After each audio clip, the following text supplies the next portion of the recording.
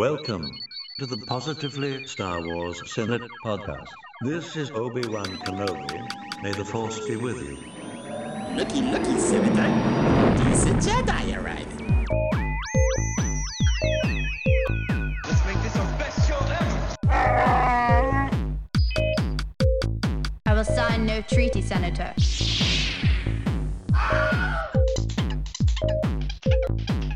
I am the Senate. This is the way. Right, okay, so hello Star Wars fans and welcome to the latest episode of the Positively Star Wars Senate podcast. This episode is recorded on Sunday the 2nd of July 2023 using the powerful Dyad of the Force, which pairs two Force-sensitive beings, making them one in the Force and sharing a connection that spans across space and time, otherwise known as Microsoft and Skype. My name is Stephen, the Chancellor of the Senate, the obligatory Brit contingent of this otherwise American crew, as we get together to talk positively about Star Wars for roughly the next hour or so. This episode is brought to you by, wait for it, it's good enough for the Star Wars channel and it's good enough for us. Yes, it's Indiana Jones and the Dial of Destiny. Give him hell, Indiana Jones! Yep, Jeez. he's back. Han Solo, Indiana Jones for the fifth and final installment of the series. Well, until they produce the sixth film, when they have a full-on CGI version of India again, probably. A few times in my life I've seen things. So, before we get going proper, as ever, it's time to hear a quick word from our sponsors, because we couldn't do the show without them, and let's hear from them now. Now, it's here. The excitement, the adventure of a new force at breakfast. We'll call them C-3POs. New C-3PO cereal from Kellogg's. Twin rings, phased together. For 2 crunches in every double O. A delicious part of this nutritious breakfast. Now you can experience the taste of Kellogg's C-3POs. A crunchy new force at breakfast. May the Force be with you. And let's get going, because we like to hear from them, but we don't like to give them too much time, because they just hug the show and we can't get on with anything else.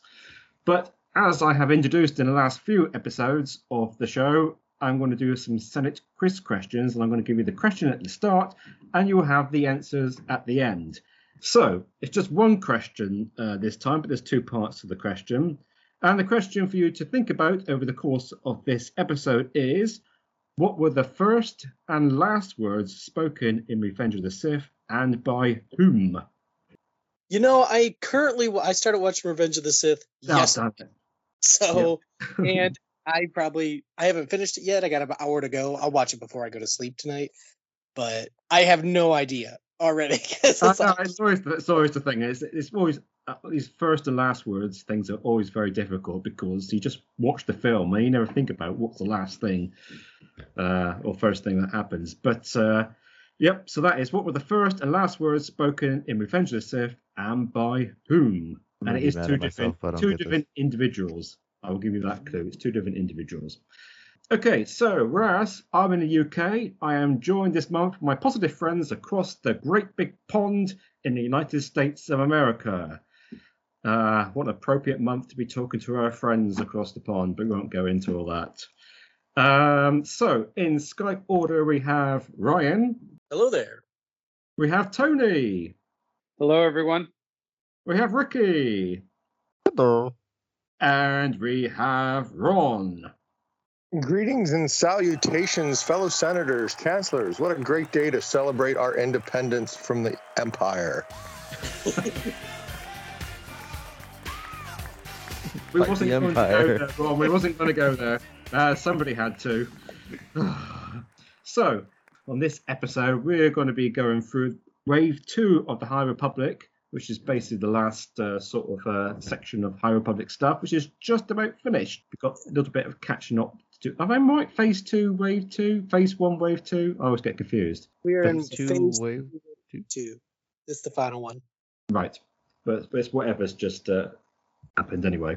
And then, as there's not a huge amount of new episodes and content going around at the moment, we're going to have a big what if question and discuss what would happen if Qui-Gon Jinn had trained Anakin and not Obi-Wan Kenobi. Of course, Qui-Gon would have to have survived the stab through the the body region first, but that we'll get into that.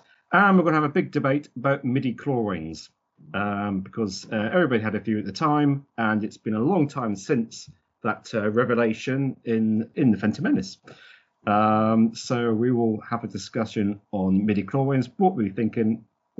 What will people think at the time? What do they think now? I think they've been mentioned again in recent. We'll get into that. They got mentioned in one of the recent shows and stuff that were on. Anyhow, but first of all, we're going to go round the table to see what everybody's been up to in Star Wars land in the last 30 days. And we will start with Ryan. So I would say I haven't done much. I've been busy because I'm still playing Zelda Tears of the Kingdom, approaching 300 hours. So I haven't had a time for really much anything else. But I had this random urge, as I mentioned a couple minutes ago, to just rewatch Revenge of the Sith and probably the end of the Obi-Wan series, just because it's just a really good story to see the fall of Anakin. And, it's sad to see Obi-Wan and what happens and their best friends. And I don't even know what brought it up. I think I was just sitting there. I was like, man, you know what? I really want to see that story unfold again. So I'm probably going to be rewatching those for this next week. And other than that, I've just been trying to finish the end of The High Republic, reading a lot of books and audiobooks. I think I started another one, so I have like multiple books going at once. And that's pretty much it. Just reading a lot of High Republic, trying to finish off Path of Vengeance, and I'm just restarting Revenge of the Sith and the Obi-Wan series. Okay. Thank you. It does seem like a bit of a quiet period at the moment because it's still another month and a couple of weeks until Ahsoka is out. Yeah, it was August 23rd. 23rd? Is it 23rd? Yep. 23rd. So just over 2 months. Oh, gosh. Okay, Tony.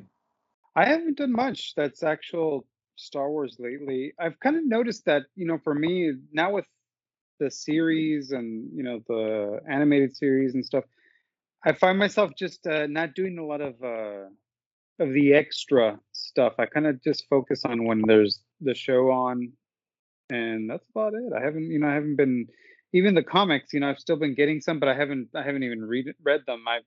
They're just, since I buy digital, I don't worry about the stacks. They're just all, on my iPad. But I don't even remember. I'm far behind. I can't even tell you where I left off. So no, not much Star Wars related. Just waiting for Ahsoka. I could say I've done Star Wars adjacent, maybe. I saw Indiana Jones, the other day, the new one. Yeah. And what did you think? What do you think? I enjoyed it. I mean, I went in with low expectations. I mean, look, let's be realistic, okay? It's kind of like the James Bond. Like, I'm a big James Bond fan, right? So there, you've got some that are really great. You've got some that are okay, and then you've got some that are stinkers. You know what I mean? But as a whole, I love the series. You know what I mean? And Indiana Jones has kind of slipped into that for me. And it doesn't matter, the time that goes by or what, or, whatever's going on with the movie. It's like, I already know going in, I'm not going to get another Raiders of the Lost Ark. Okay? Like, let's just get that out of the way. You know what I mean? You maybe hope for, a Temple of Doom. You hope that you don't get another Crystal Skull, whatever it may be, whatever your favorites are.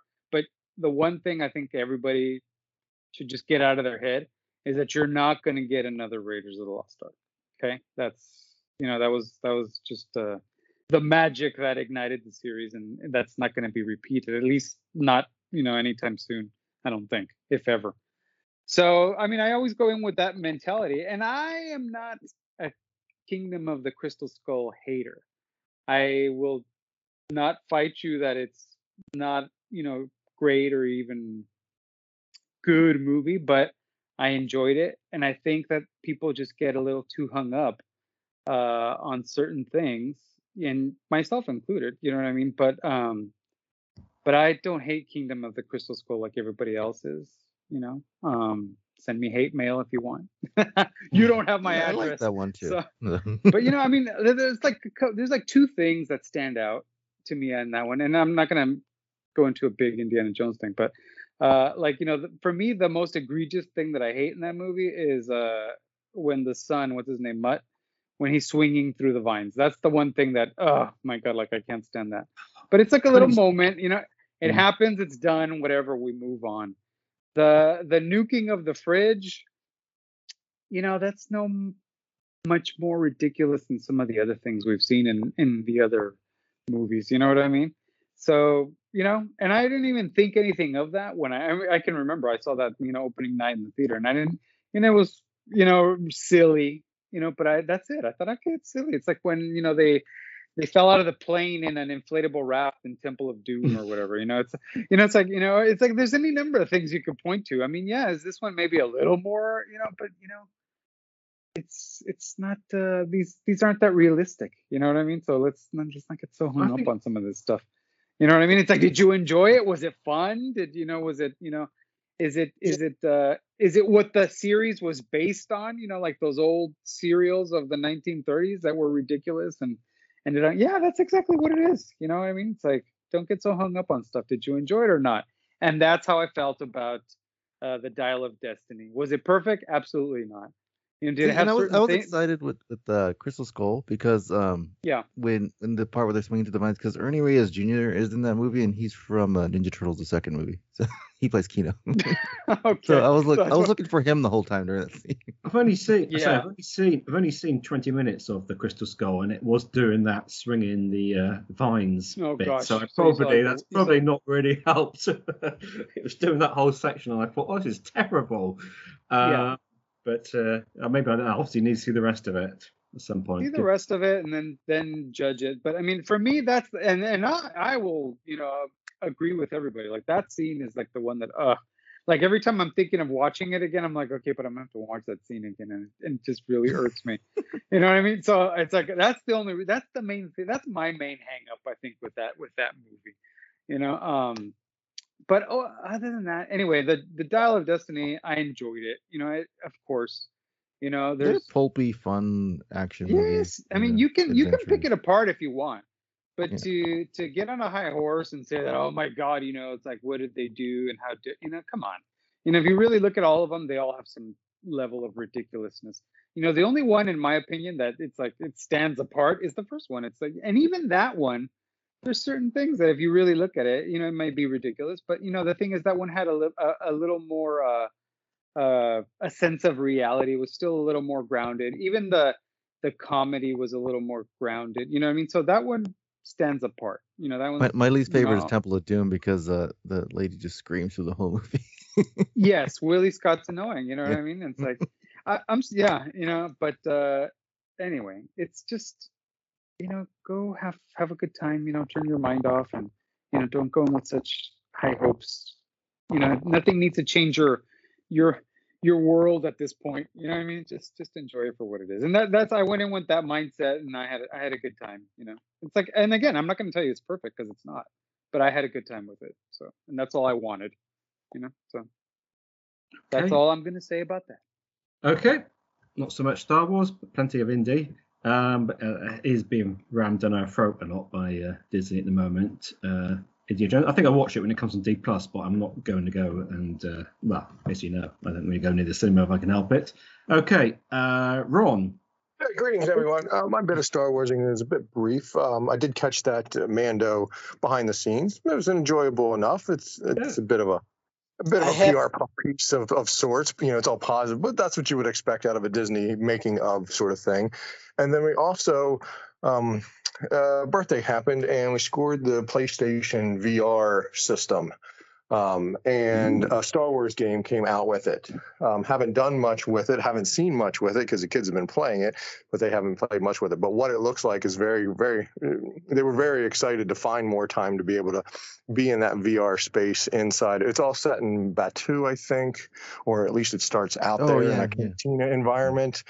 And you're just going around doing different things, but you got the headset on, the VR controls, and it's gorgeous to watch. I've had a chance to play it, letting the kids play it, but watching it, you can watch the screen that they're playing it on.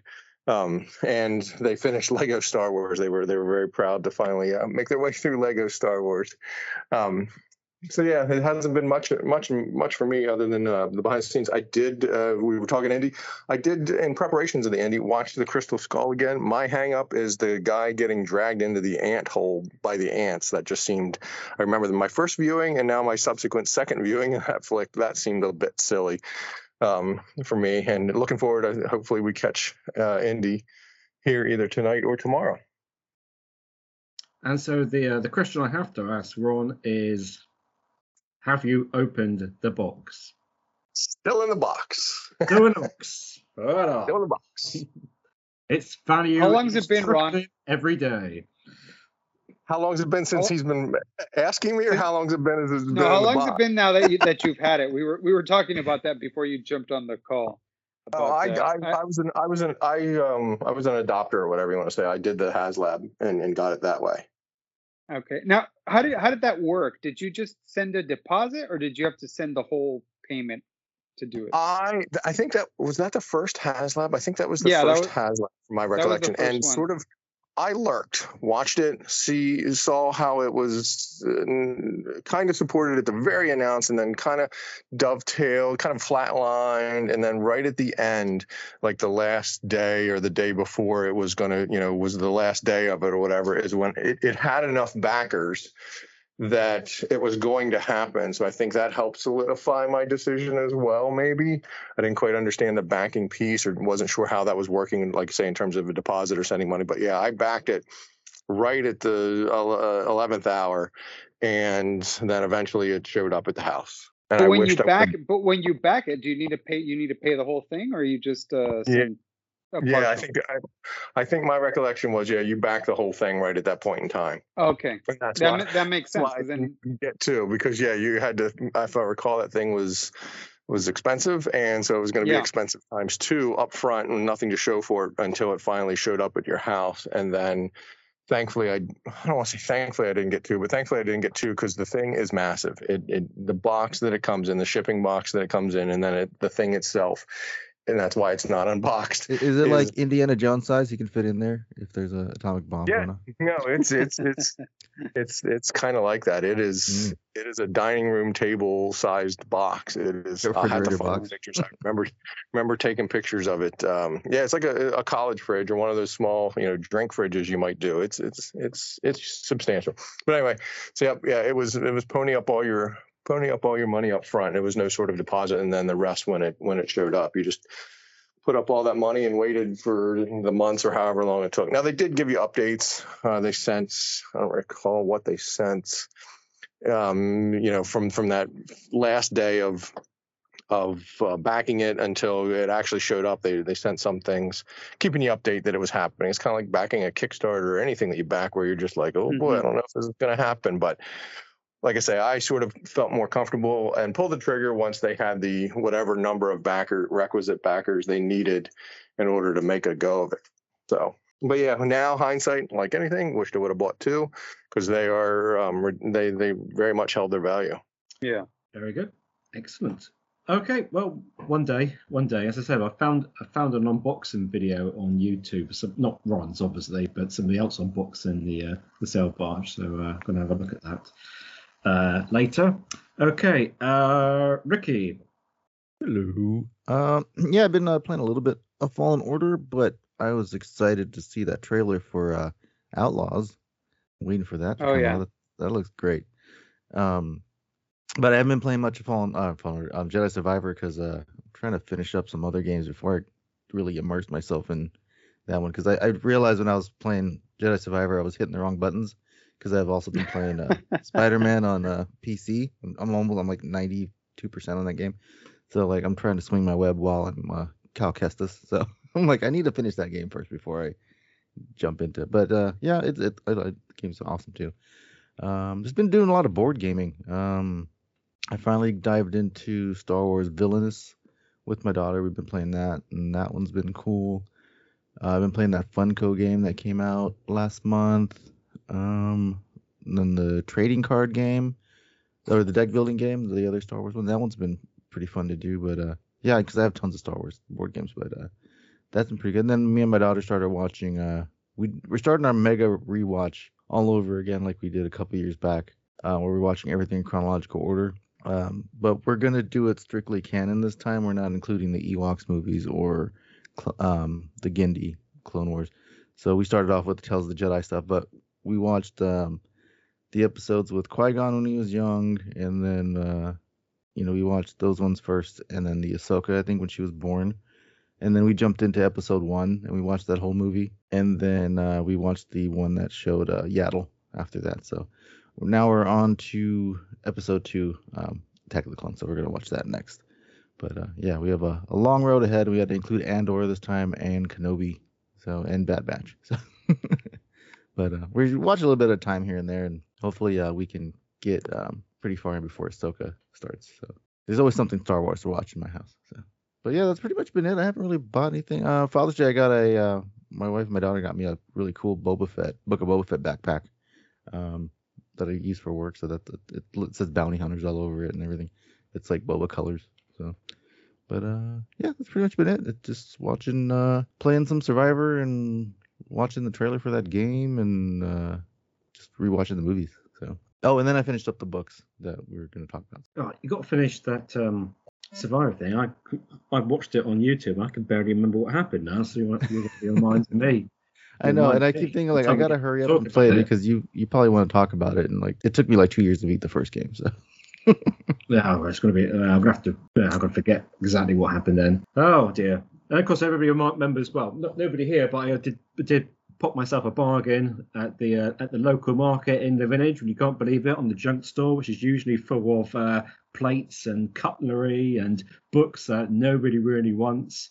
Somebody had put there one of those what they call the pop heads. What are they called? Ryan Cats and bubble heads. The ones, the little toys with the really big heads that wiggle on top of the bobbleheads.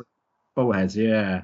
Pop. I think it was Pop in the title. Anyway, somebody put. Yeah, there's Funko Pops. There's Funko Pops, and then there's the bobbleheads, and then the Funko Pops can also have bobbleheads. So there's a Funko Pop. There's a Pop in the title anyway. You're going to be showing me. I threw all the packaging away because I haven't got room to keep all the packaging, and I paid a couple quid for it. I could have picked it up for like 20p. Nobody would know because it was on a box. And but I did put a couple quid in there. It was all the money goes to a local food bank. So I have on my little Star Wars shelf. I have Maz Kanata little thing there. So I'm quite pleased with that because everybody knows I like a bargain, and that was absolutely a bargain. So we are going to move on away from around the table and on to our first and probably main topic of the day, which is the High Republic. And we have, Ryan is going to explain it all because I always get things wrong. So Ryan's going to go through. I'm going to summarize where we got to, and then we're going to have a little general talk about how things have gone down. So it's over to Ryan. Is that from what music is that? Do you hear music? No. Is it We Are One? We Are Many? I think an ad's playing and I can't turn it down. It's like, I don't even know. I can't hear anything here. Okay, so just on Ricky's note where he said he's playing Villainous, there is the expansion. I can't believe I missed this. They announced it June 13th, but I don't know if you've seen what the 2 additional expansion characters, or I guess 3 expansion characters were, Ricky. Did you see that? I looked it up, but I don't remember. So they gave the hint that Boba Fett was coming. Remember, the next expansion is Scum and Villainy, so Boba Fett's going to be one expansion for Villainous. And then I'm shocked about the other 2. The other one is Cad Bane in the set, and then Inquisitor, the 7th Sister. So I was really surprised by that the 7th Sister was going to be in it. So Boba Fett are going to be fighting Han Solo, right? Maybe, and then Cad Bane is going to be maybe fighting Anakin. Is it going to be Clone Wars themed? Huh? Well, because they said they have an explanation here. It was Boba Fett players can switch sides of the board, mimicking how bounty hunters fight against each other. Players stepping into the role of Cad Bane will be forced to rely on their allies for initial attacks so they can deal the final blow. And then the 7th Sister players will have to use every ounce of their ambition to defeat her specific heroes who are always just one step ahead. So she's basic defeat. Which one's the seventh sister? The one with the pointy hat and the droid on her head. Oh, okay. The animated green, right? Greenish, yeah, looking. Okay. And the game releases July 30th. Hey, is she a Marillion like Vern? No, well, she has like a big cone on her head, so I don't see any of her tendrils and stuff like that. Oh, interesting. So, but all right, to the High Republic. And just a note before we start, this will probably release after the episode, but in case people missed it, July 5th is the next episode of the Star Wars YouTube High Republic show, where they reveal the fate of everyone's favorite Wookiee from High Republic, Buri Yaga. So I'll be excited to jump into that, I believe, come Wednesday. They were like itching to talk about that at Celebration on the panel too. They kept like mentioning, like, yeah, but they made it think he's dead. I mean, he's alive. It's so obvious he's alive. Like, come on. I think they're making a big stink. But I think he's gonna be alive and then he's gonna die. Or maybe he's just he's hairless now after a freak accident with the star going down. Oh, what if you find out that emaciated looking Wookiee in Solo is actually Buri Yaga?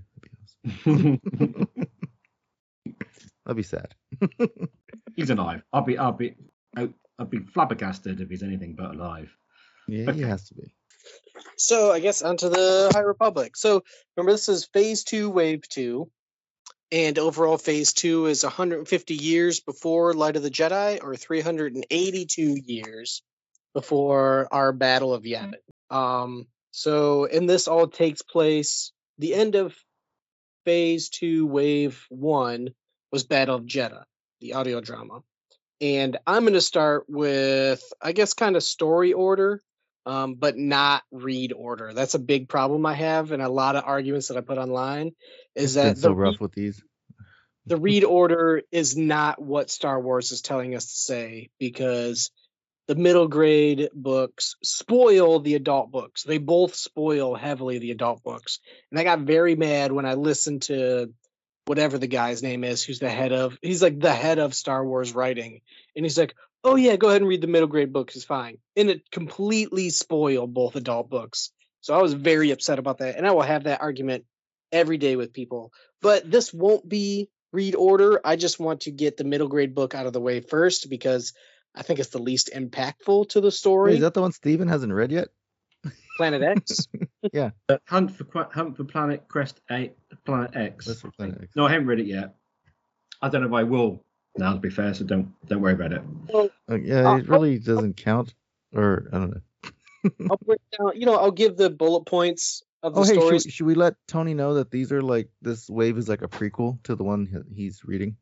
So this happens like thousands of years before. Reading.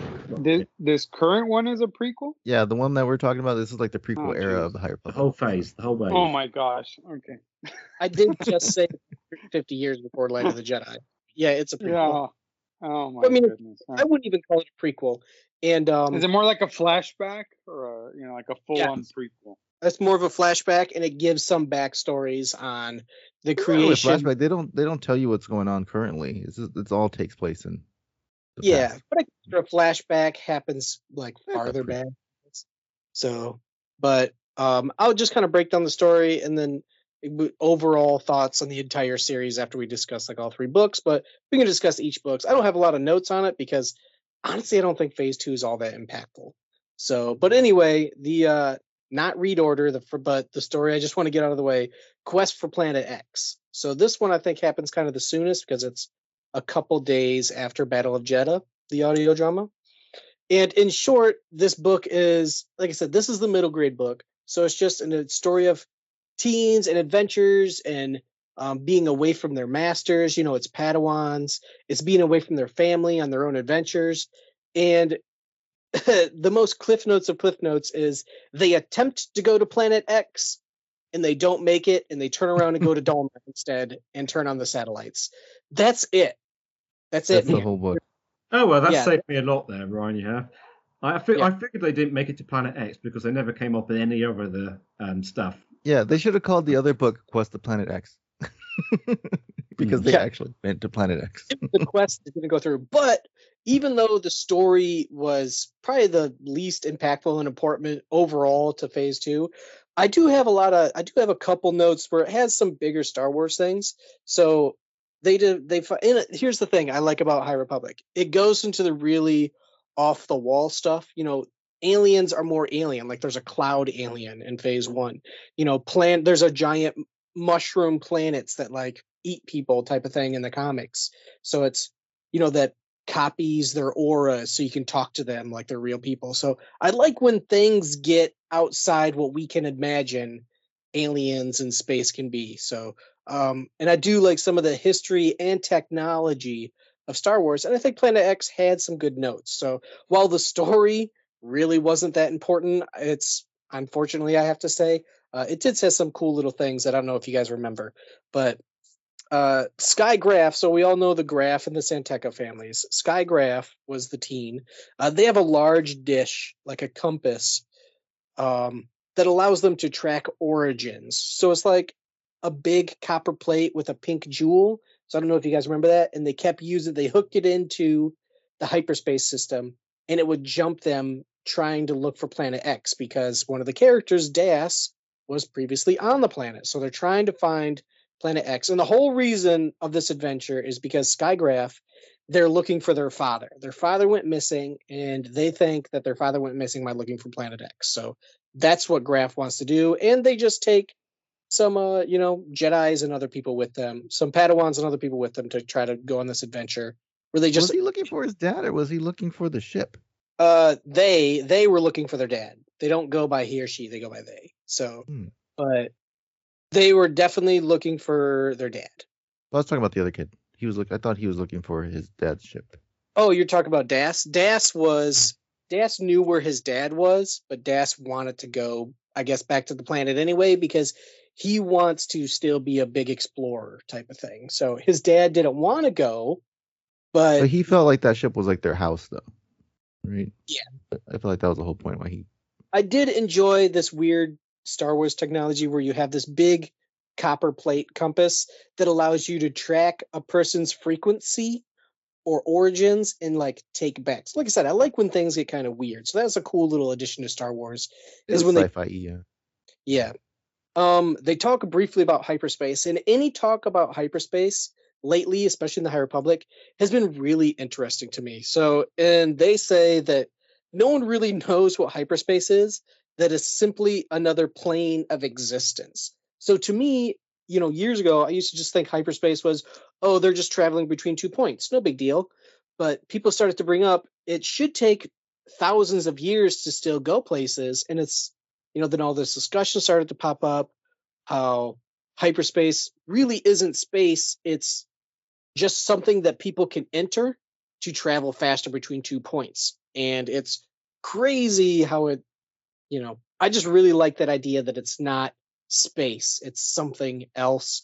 And that makes the Purgles even more interesting because they don't travel in real space. So they travel between areas using hyperspace. So any mention of hyperspace, I think is cool. And I just think it's a good addition to the lore. So, and heck, maybe where we're discussing possibly getting to midi-chlorians today, I'd like almost to discuss hyperspace because I just think that's a really cool thing.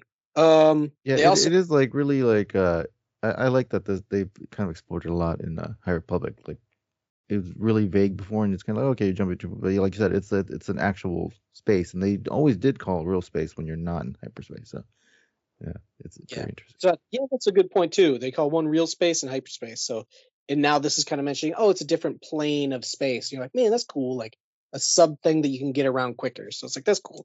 Even though you can still collide with things. And they do mention that hyperspace can't be affected by people, but only objects that affect space, like planetary objects that warp gravitational poles. So it's still affected by large bodies, but it's really its own thing. So I was like, okay, that's really sci-fi, and I think that's cool. So another one of the Graf family, and I just thought this was a good note, especially over the big discussion we have during the last season of Mandalorian. One of the Grafs slices in, technically it's his ship that gets stolen, but he slices into the ship that he's not on, and he can remotely control it. So like we've seen with the Jack Black episode of Mandalorian, where they're like, they sliced into like I said, it is his ship, but he does have technology to control it remotely and get into the system and totally take over it. So, in my weird connection mind, it's like, well, this one graph person could have, and the graphs are very secretive. Same with the Santekas. They have their own technology. They have their own beacons for traveling hyperspace. They keep a lot of things hidden. So it's very well they could have the technology to slice into ships, and just Jack Black's character and his planet also have the technology that they keep very secret. So any mention between kind of shows or ideas, like where Rising Storm discussed, I can't remember something, but Rising Storm had a ton of things that tied into future Star Wars movies. So I thought that was just a good tie-in. Oh, a cool battle that stuck out was the Padawan Roper. And again, I read with pictures in my mind. She tethers herself to the ship, pushes herself outside the ship into space, and then as starships are shooting at her, she's blocking them in space. And it's cool how they wrote it, how she gets thrown backwards by the concussive force of the laser, and then she kicks off the ship again to like battle all these ships flying around her. So I think that was just a cool visual, how you're tethered to a ship, you get shot, it pushes you way back, and you kick off the ship again to try to block all this laser fire. So I thought, that was pretty cool, like a 0G space battle. I think that was a cool idea. Yeah, and then they're all looking at Roper like, what the heck are they doing? Like, that's crazy. Yes, she just run and jumps off the ship in space. So that was cool.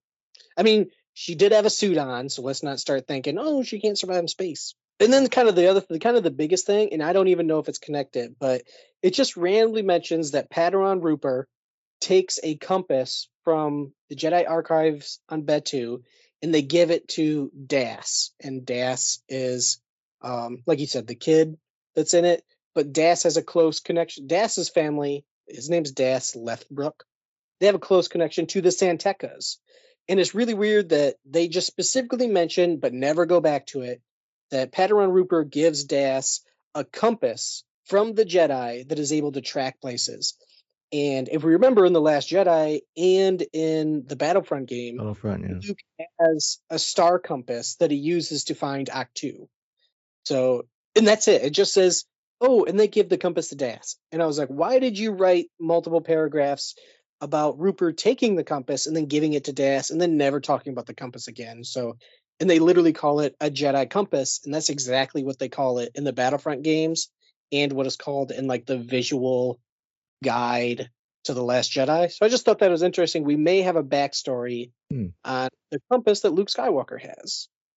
So somewhat of a backstory that it came from the Batuu Jedi archives, was taken by a Padawan because it calls to her, and they give it to a person who's not a Santeka, but they're with the Santekas. And now Luke has a giant friendship with Lor Santeka. So it's just nice connective dots that people could attach that maybe not mean a lot, but any connectivity in Star Wars I think is interesting, especially with all the time you spend in all these books. It's like, give me something that connects. So overall, I don't know what you guys thought of Planet X. I guess it's really just for Ricky, since it was fine, but yeah, I was a little disappointed that they didn't actually get to Planet X. Once I got to like a third of the book, I'm like, yeah, they're not getting there. Yeah. Like they started going to another direction, but yeah, because Path of Vengeance covers it very heavily, which is cool.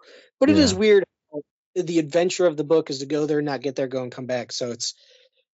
So would you say my spoiler warning for it was relevant, or was I over cautious with it? Maybe yours a little bit, but I definitely say by chapter 30, it straight up says, "Oh, this ends and this happens and all that happens, and here's where they all go." And I'm like, "Whoa!" And I get relatively angry on Reddit, where people are like, "Well, I don't think it really spoils it." It's like the first book straight up says the war is over, and phase 1, the way it went, especially Path of Deceit, I felt like it could go anywhere because so many Jedi died and the main characters died in that book. So you're like, man, they could do anything in phase 2 just to shock us. So I was ready for a big shock for Convergence, the adult book for wave 1. And then this freaking middle grade wave 1 book just says, peace treaty signed, everyone's happy. So I read the whole book And that's exactly what happened in phase 2. People are like, oh, no. You can read the middle grade book first. And no, it straight up says the war's over. And spoiler alert for what we're going to talk about, all the path of the open hand members just go into space and the gaze electric. And I was like, well, I guess I don't have to worry about anything because everything Do you survives. remember who was the Jedi that they met up with on the ship when they got there to start doing the beacons? Was it Salandra? I don't remember. Yeah, because talk about wanting to train with the shield again. Yeah, see, and That's that's what I thought was a spoiler because of the other book and Salandra's in it. That's why I was like, well, how you didn't even know she was going to be there during that other book, and then she kind of just pops in. You know, my whole thing was them like doing the Battle of Donna, and then like when I read the other book that came out before this, I didn't know there was any other Jedi there, so I thought that was a spoiler to me that everyone else was there. You know, a lot of Jedi showed up, and she's one of them, so that's about it. Yeah, but like when I read the what was the other one that actually did it? What's the main book called? The adult one. Cataclysm. Cataclysm. Yeah, I had no idea there was any other Jedi there, so that's why like when I was reading that book, I was like, oh, they were still like, what's up with these other people? So when that book started talking about like oh, they ran into this person, there's a whole bunch of people in space surrounding the planet like that, I thought the whole knowing everybody was out in space was a spoiler to me. So okay. So yeah, that was my reason for caution. It's fine to be cautious. I did stop and I just switched over to Cataclysm. So, but then I guess on to Cataclysm. So I guess in short on Cataclysm, it's about the mother who runs the path of the open hand, and she wants the battle between Irem and Arona to continue, just to create chaos for the Jedi. And if anybody remembers, Convergence probably easily jumped up into my top 5 of any High Republic books. I loved Convergence. So reading Convergence and Cataclysm back to back, because they're barely a couple weeks, maybe a month apart, reading those back to back is a great story. And this is like the meat and potatoes, where Path of Vengeance technically closes out everything. This is the big battles. And I got to say, Cataclysm is pretty violent for Star Wars. Like, people get burned by acid. They get stabbed in the leg. One character they straight up say he breaks his femur. So I guess even in Star Wars is still called a femur. So, people get like limbs chopped off. Lots of Jedi turn to ash. So Cataclysm is loaded with action. I wouldn't rank it as high as Convergence because Convergence almost had like a love story with it too, and I like that sort of stuff. But a lot of battle in Cataclysm, and that's pretty much the main thing. This is the meat and potatoes where they go to Dalna, they have the big battle. So if you want to read a book with a big battle and like the outcome of that, it's like I definitely recommend this. And the big note is it has a ton of Yaddle in this. So from everyone's favorite other Yoda species, Yaddle she seems very, very old in this book. And then when you watch the Tales of Jedi, she's like kind of spry and running around. So I don't know. I think they wrote her too old for this book, especially the audiobook.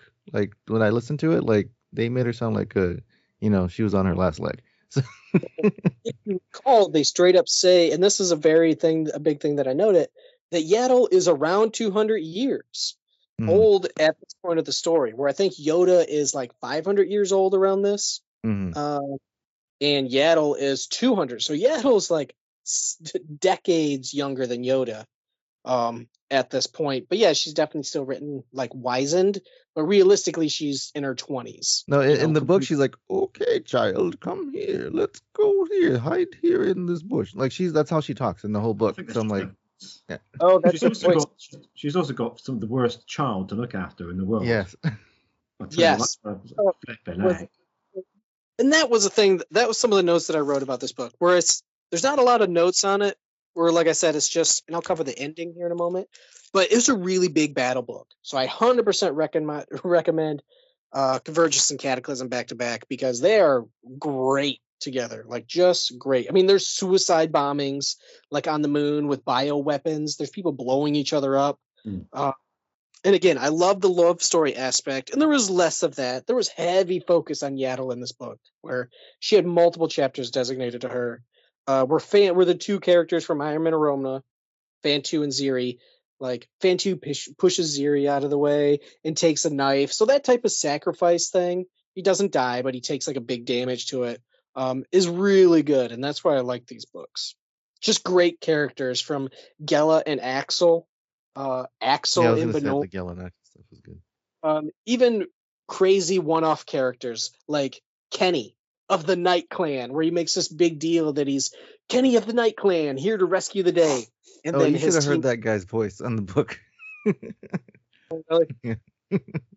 These are all read. I didn't listen to any of these audiobooks, which I'm around to, but it's just funny. These characters are written really good. Like, this book is just good all around together. So if you want a lot of Yaddle, this is definitely a recommendation for that book. I did enjoy all the stuff with Axel, with like his mom and everything. You know, like the relationship he had between the mother and his actual mother, you know? Yeah, he's just a good character where he feels like he needs to be evil, and Benoit is, and I don't know how they pronounce it in the book, but I pronounce it as Benoit since I read it. In the audio drama, I don't know. I think he's a bit like Scott. Benoit, right? He's a bit like Scott from like Austin Powers, Dr. Evil's son. Not quite evil enough, sort of quasi-evil, semi-evil. He says I think it was Benot in the book. They called him. Benot. For some reason, I kept thinking of him as a shark, but I don't know why. But yeah, me too. I always had him. I think it's the voice he gave him at the start, and I always envisaged. He calls it that. Yeah. Like a shark. Yeah, shark face kind of thing. But I don't think he did anything like that because he appears in one of the comics, I think, in that thingy and stuff. It's not a shark. It's like another Mary Allen, so he has all the tendrils, so he might be another water species. But yeah, Axel's just a great written character. Chancellor Greylock steps down, so Axel with a great combo, breaks up in space. But yeah, I won't cover like a big part of the story because I know we're moving along pretty quickly already. It's also a good effort for not to bring your child to work. Yaddle and Sipa. Again, I don't know how it's pronounced, but it's Cippa. I pronounce it Sipa. Sipa? Is it Sipa? Yeah. So Sipa, Yaddle and Sipa was really funny just because Sipa's like this, I love the Force and I want to keep using these powers and I want to help and I want to help. And Yaddle's just like, sit down and shut up type of thing. Throws people around. She like scares these guards. They're doing the guards are. Yeah. So she seems like she wants to help. But again, she's a kid and she doesn't realize how extremely powerful she is. So that was just great character stuff. Let's see. Some of the other important notes that I had just for a little bit. Enya, so there's a Padawan. I think it was Padawan or she just came at night. Enya. I like that she notes that she picks up a lightsaber and it feels heavy to her. So I like the idea that the High Republic is pushing, and even more in a lot of Star Wars, that it's the crystal that chooses you type of thing.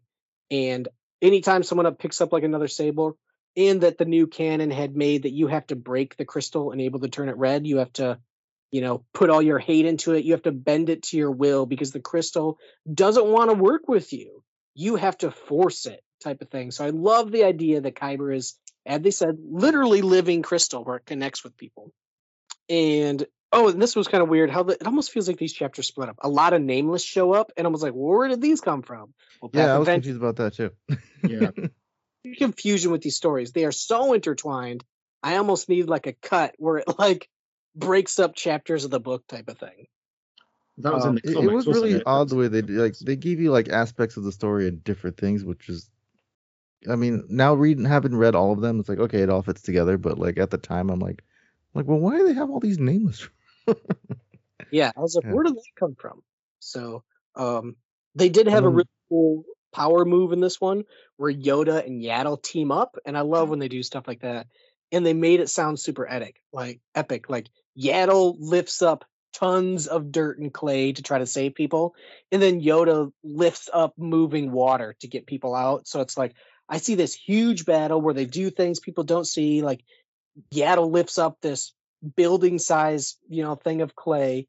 Yoda's able to capture moving water into like an orb and like throw it out of the way just to save people. And it's to see those in my mind, see those two team up was just really cool when you have big epic Star Wars moments like that. And then I guess the big note, because everyone always asks like, well, if Yoda's around, why doesn't he just tell everyone about the Nameless? At the end of the book, it mentions that Yoda and Master Creighton's son, and Yoda apparently has, and that's the other thing where there's a lot of open-ended still notes on phase 2 where even Yoda says he's aware of the Nameless even before this. He's like, oh yeah, they're a threat. I know about them. And it's like, well, wait.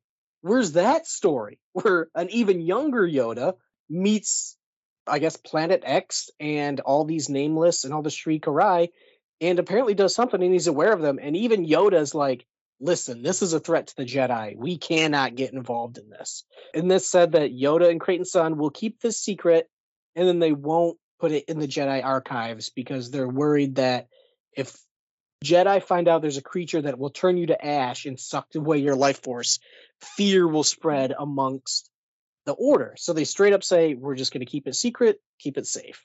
And I was like, well, okay. I mean, maybe we'll find out. Kind of like, let's sweep this under the rug so no one finds out. Like, well, that's convenient for phase 1. Yeah, phase 3 has a lot of shoes to fill here because phase 2 didn't fill in a lot of stuff. So, and then the last book that should be actually, so I would start with the adult book Cataclysm, and then X. Honestly, I was gonna save it for later. You don't even have to read Planet X. You can just skip both. You really don't. Because, and I recommend the middle grade books for phase 1. I always get mad at people when they say just skip the kiddie books. I'm like, no, man. It has Vernestra. It has these big battles. Especially now, Vernestra's more important than ever with Acolyte coming up. Like, you can't skip this stuff. And it talks about Dalna, which is all phase 2. Well, now I'm like, phase 2 middle grades, don't even bother. I mean, it's a kid's book. If you want just more Star Wars stories, cool, but it has no effect at all on any of phase 2, the stuff that they cover. And I'm like, this is totally unconnected stories, man. So I was kind of upset with the middle grade books, but they're good middle grade books. But phase 1 middle grade books were good stories. So it's like, okay. So there was only, 3 books for this phase? There was 2. Yeah, there's 2 waves for phase 2.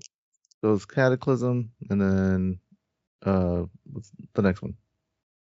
Path of Vengeance. Path of Vengeance, yeah. I could not remember that. Yeah, that's the final. And really, those are like the young adult books are just as important, just as much so as the adult books. So Path of Vengeance, and again, this one also revolves around the battle. It goes a lot into the battle, but this revolves around. It finally gives the backstory of the mother. It follows the Rose and Marta and Yana and how they split up, and to go their separate ways. And it follows other people like a Jedi named Olivia. It follows Maddie, which is from the comics, which the High Republic Phase 2 comic was okay. And I got to say, Path of Vengeance 100% spoiled the comic for me because there was 2 issues left to go. And it spoiled it 100%. And I was pretty upset because the last 2 issues were bangers, man. Like Jedi Vilder. I haven't even looked at any of the comics. Dude, yeah, Vilder Mac takes an old gauntlet from the Sith and fights the Leveler like barehanded. I'm like, yeah, it's 100% spoiled in Path of Vengeance. So I was like, oh man, that's a real bummer. So, but a lot of cool things still happen in the comics, which I won't cover. But Path of Vengeance, in short, is more battles, but the big meat and potatoes for it is really Planet X. I loved the thing of Planet X, where it's like pretty much a living planet. Everything they have to pass through water and space to get to the planet, like miles of water and space. Yeah, it had like a shield around it, right? The veil. Veil, that's what's called, the veil. Water. Yeah, it's not really water, but they call it's like water. So it has this shield that hides from everybody. That's where the Nameless are all from. They come from crystal eggs. The planet heals and almost gives everybody the ability to connect to the Force because Marta Rowe is like, so this is what it's like to be a Jedi. You feel the plants, you feel the life, you feel people's love, and you feel their hate. So I love the deeper look of Planet X, which is cool overall. Well, and then when they were going in, it was possessing the Force sensitive dude to tell them all, like, you're going to die and you're going to be eaten. Yeah. Like, so was it the planet was trying to protect itself from Force users? Yeah, it seems like the whole planet is just, they called it a nexus in the Force. And we've heard that before, I think, in Clone Wars. It's like a nexus point where the Force just merges everywhere, but also hates the Force at the same time. So any Force users that show up on the planet, it pretty much tries to kill them and make them go crazy. So even though one of the people that are there has some Force abilities, but he goes crazy too. So, and that just teases that the Sri Karai, the Leveler, the Nameless, which are all pretty much the same thing, come from the planet and they just eat the Force. So it's a really cool villain for the Jedi. It's something they can't fight type of thing. But Yoda apparently has previous knowledge of and he wasn't in phase 1. He was taken off the board the whole time, and now he's back. So it's like, man, something big's got to happen in phase 3. But so the big thing that's kind of revealed, and this is kind of my problem with Path of Vengeance. Like I said, it's all a big battle. Lots more good stuff. Not as good as the adult stuff, but we finally get the same. Was it the same author as the first one, as Path of Vengeance, or was it different? No, I think they're all different. They just kind of had like different authors. So, and at the end of this, all the nameless except the leveler were killed. One of the Jedi goes crazy, and he writes the poem of the Shri Karai that we hear from like Rising. Oh yeah, the song, the lullaby thing. Yeah. But the big thing is revealed is that the mother is actually Force sensitive, and her sister is Olivia, who's in the Jedi Order, who's a knight in the Jedi Order, which for me was spoiled in the comics because right away said, oh, both their last names are Zeveron. They're related. So it's been spoiled for me. It feels like it would have been a big thing, but it's like, okay, the whole time I was like, Olivia's acting like a jerk because she knows it's her sister. And then it feels like a total cop-out at the end because it reveals the mother's motives for hating the Jedi, for creating the Path of the Open Hand, which eventually leads to the Nihil that hate the Jedi. But the mother's reason for hating the Jedi is because she wasn't picked to be a Jedi. Yeah, she was left behind. Yeah. She has the ability, the Force ability to influence others. That's why, I remember I mentioned this in phase 1. I was like, the mother has to be Force sensitive because Sunshine Dobbs like falls in love with her every time he's around her. Everyone listens to her at her mirror swim. But Olivia could move things, could jump around. So something the Jedi felt like was a better thing to take. So they took Olivia and trained her in Jedi, but the mother was jealous because it's like, I'm just as strong and I should have been picked. So I hate the Jedi now, even though I have Force abilities. I'm like, dude, this is the dumbest thing. Did they explain why the leveler didn't attack her like right away? I think because she had the rod the entire time, didn't she? Not in the first wave. When they first got it, she had the egg and then it hatched. Like, I don't know. It was slowly feeding off her because remember it revealed that her arm was she was dying. Yeah. Yeah. Which was funny because in Cataclysm it did say that when Axel saw her again that she looked old. So I picked it up relatively soon. I was like, well, she definitely has Force powers because she keeps getting weaker and older. And I was like, yeah, this thing's definitely slowly trickling her power type of thing, sucking it off. So, but yeah, still the overall, that's your main thing. It's like, I wasn't picked. I'm like, oh, really? I feel like they did that in something else. Like, wasn't that another storyline in somewhere else where like they were angry because they didn't take them? It's a cliche in a ton of movies, man. Yeah. I don't know. I don't know. I was like, yeah. So and then a twist when I felt like I missed like not reading the comic books, and like you said, it spoiled it for you in the comics. But reading it, not knowing any of that stuff, I felt like it should have been more climactic in the book, and it was kind of like, oh yeah, it's her sister. Oh okay, and it was kind of like not a big deal. Because remember, she steps forward and she's like, "That's the ability from our family." Dun dun dun into the chapter, and I was like, and then the character's like, "Oh, I thought they looked alike," Yeah, right. So, let's see where it goes off. I feel like it was a big reveal that wasn't really a big reveal if you're only reading the books, because I feel like probably the comics probably led up to it a little bit better, No, not really. The kind of sense is Olivia sees the mother in the crowd on Jedha, and it like zooms in, and the whole fandom is like, why is Olivia staring at this lady? And I didn't even know it was the mother, because they're just two generic characters. I was like, why are they staring at the mother? It didn't even say it was the mother. They're just like, that's the mother. But it was a YouTube video that said her name is, I forget her name, Alicia Zeveron.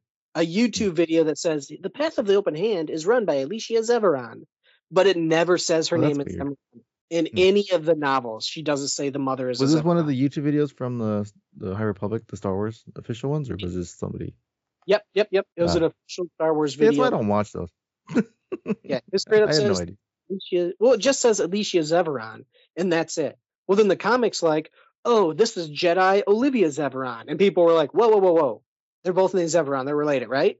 And one of them thought that was her mother and that was her child because it really doesn't give their ages, but they're both like, no, they're sisters, and she's upset she wasn't picked. And I was like, really, dude? So yeah, I was well, apart from I found the sort of the last third of Path of Vengeance rather a bit messy and choppy. It chopped around so much. I think it chopped around a bit too much. But Marta was flip-floppy the whole time. Like, is she good? Is she bad? Is she good? It was kind of annoying. There wasn't so much that. Yeah, I mean, Marta, I've never really figured out. I think she's just a really complicated character as well. I'm going to go down the line because she just seems to change every page, doesn't she? So I'm trying not to go into that. I think she's just a complicated person trying to figure herself out. But I meant chopped around in terms of it. Especially the last couple of chapters, it just chopped around in time, chopped around who it's concentrating on. Yeah, it did. What paragraph was one bit, and the next paragraph it jumped at another, bit to someone else. I think it lacked a conclusion, and like you just said, Ricky, it lacked a climatic conclusion. I found the whole mother thing, which had been building up to for the whole thing, fell a bit flat for me, kind of because most of us had kind of worked out where it was going. But even when it got to that point, it didn't really have the. It wasn't quite like suddenly Palpatine is revealed to be a dark. And I think it might have been. It just didn't really. It might be because like each of the books covered the same plot and story. Like you're just watching the battle from like 3 different views. So it's like I think like that's why this book at the end it's like okay, we really knew the battle ended. Yeah, and I think the whole that what Ryan says, I didn't get picked sort of thing and stuff just didn't really. It was like, well, and that's your reason for all this? It doesn't really feel like it was quite the backstory to explain it all away, and it kind of got explained away quite casually considering everything that had gone on. So I was a little bit.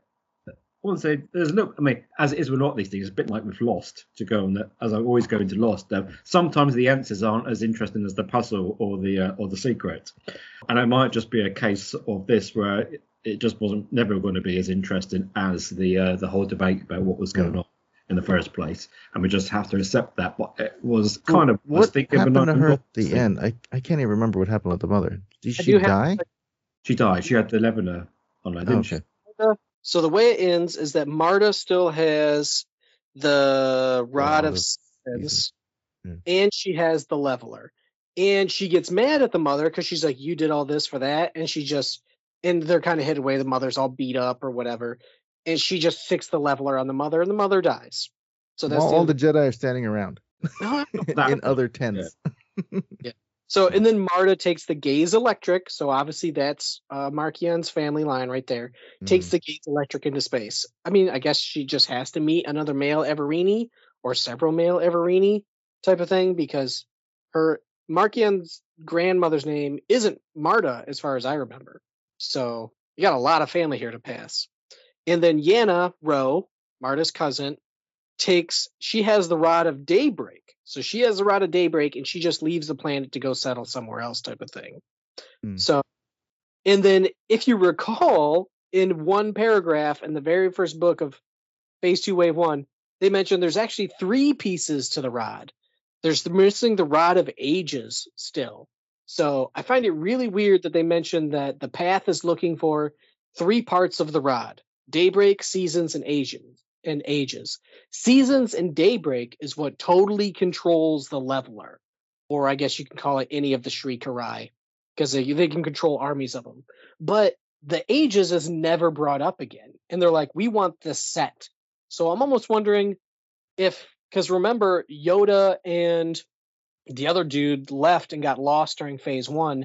They went after something. So I'm wondering, is this the Rod of Ages? Maybe they come back with the Rod of Ages and it's like the antithesis to something else. Like, it's weird. Maybe it can kill the level. I don't know. Yeah. So I'm hoping, and again, this is the problem with getting excited about Phase 3. There's so many little things like, what does Yoda know about the Nameless, the Shriekerai? You don't bring up something like the Rod of Ages and then never mention it again in Phase 2. So does that mean they're saving it for Phase 3?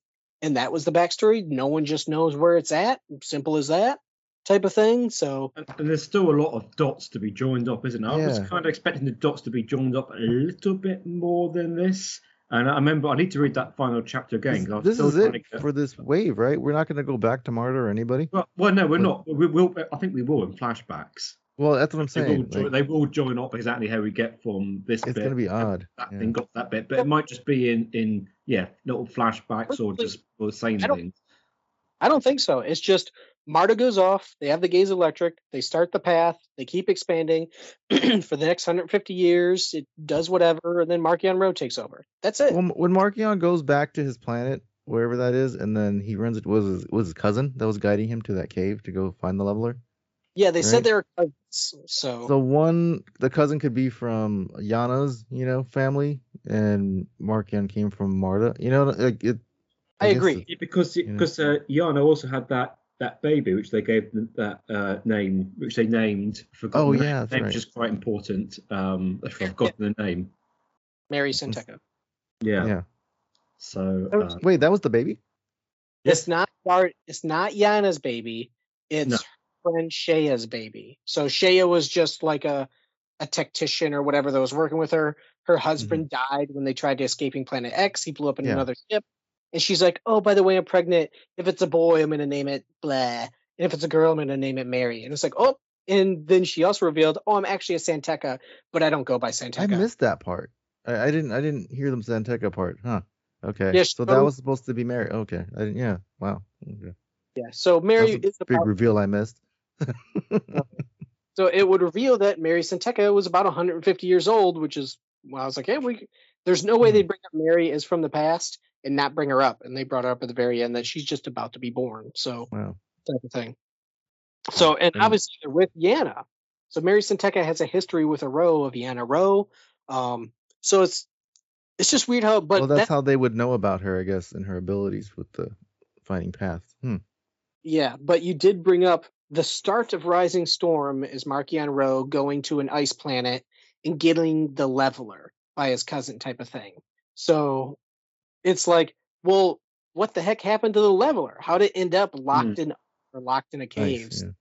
I'm hoping that gets some sort of backstory, so we may see something like Marta again, but Marta straight up left with the pet at her feet sitting on a throne of the Gaze Electric, flying into space type of thing. It's like, whoa, like, how do we get from apparently didn't do anything to attack the Jedi because no one even knows about it when Phase 1 was about. So yeah, it's weird. No. Yeah, so it's a lot of fill in stuff too. Phase 3's got a lot of boxes to check and fill, and I'm trying to hold back my excitement because I'm like, okay, I want to know about ages, I want to know about the leveler type of thing. Yoda knows something about this species, so this is going to be like Yoda heavy type of thing.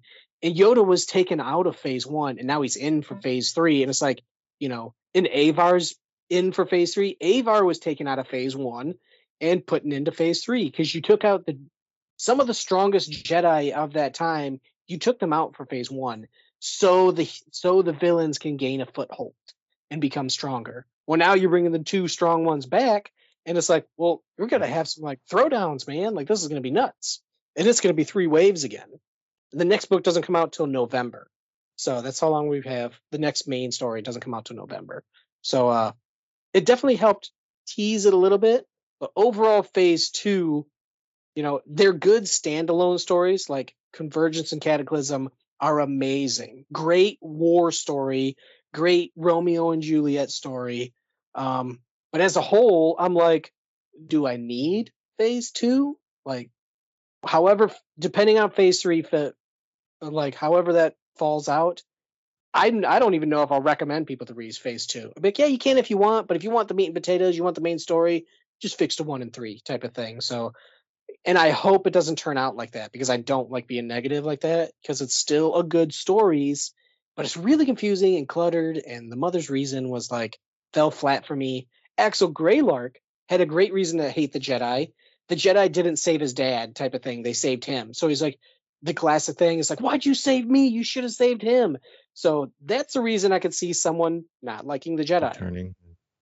Being a pick-me is not a reason to hate the Jedi. Like it drives me nuts. So it's like, that's the reason. And I'm trying not to harp on it too much because there's a lot of good character growth in this stuff, but I'm just like, that's it? Like, and you've seen it coming a mile away too. I'm like, that's it? Okay. I think if they spent a bit longer on that, it might have made a bit more sense, but they just sort of skipped through it so quickly. I'm let's just say I'm happy there's not a phase 3, a wave 3 for this phase. I'm happy to just get on to the next one. There's a lot of good books coming out. There's a new Inquisitor book coming out in July. Yep. That seems good. There's an anthology coming out in September for the High Republic that covers a lot of new stories, like one-off. So the High Republic has still got me super hyped. Phase 2, just not as much as Phase 1, unfortunately. Yep. I think that's probably a good summary for it, really. Not really much more to add to it. I think there was some, like you said, there's some really good stories. The first one, Path of Deceit, Convergence, and Catanism, they were good books themselves. I think the Battle of Jeddah was all right. It was good. It was just a bit so much happening to really take in.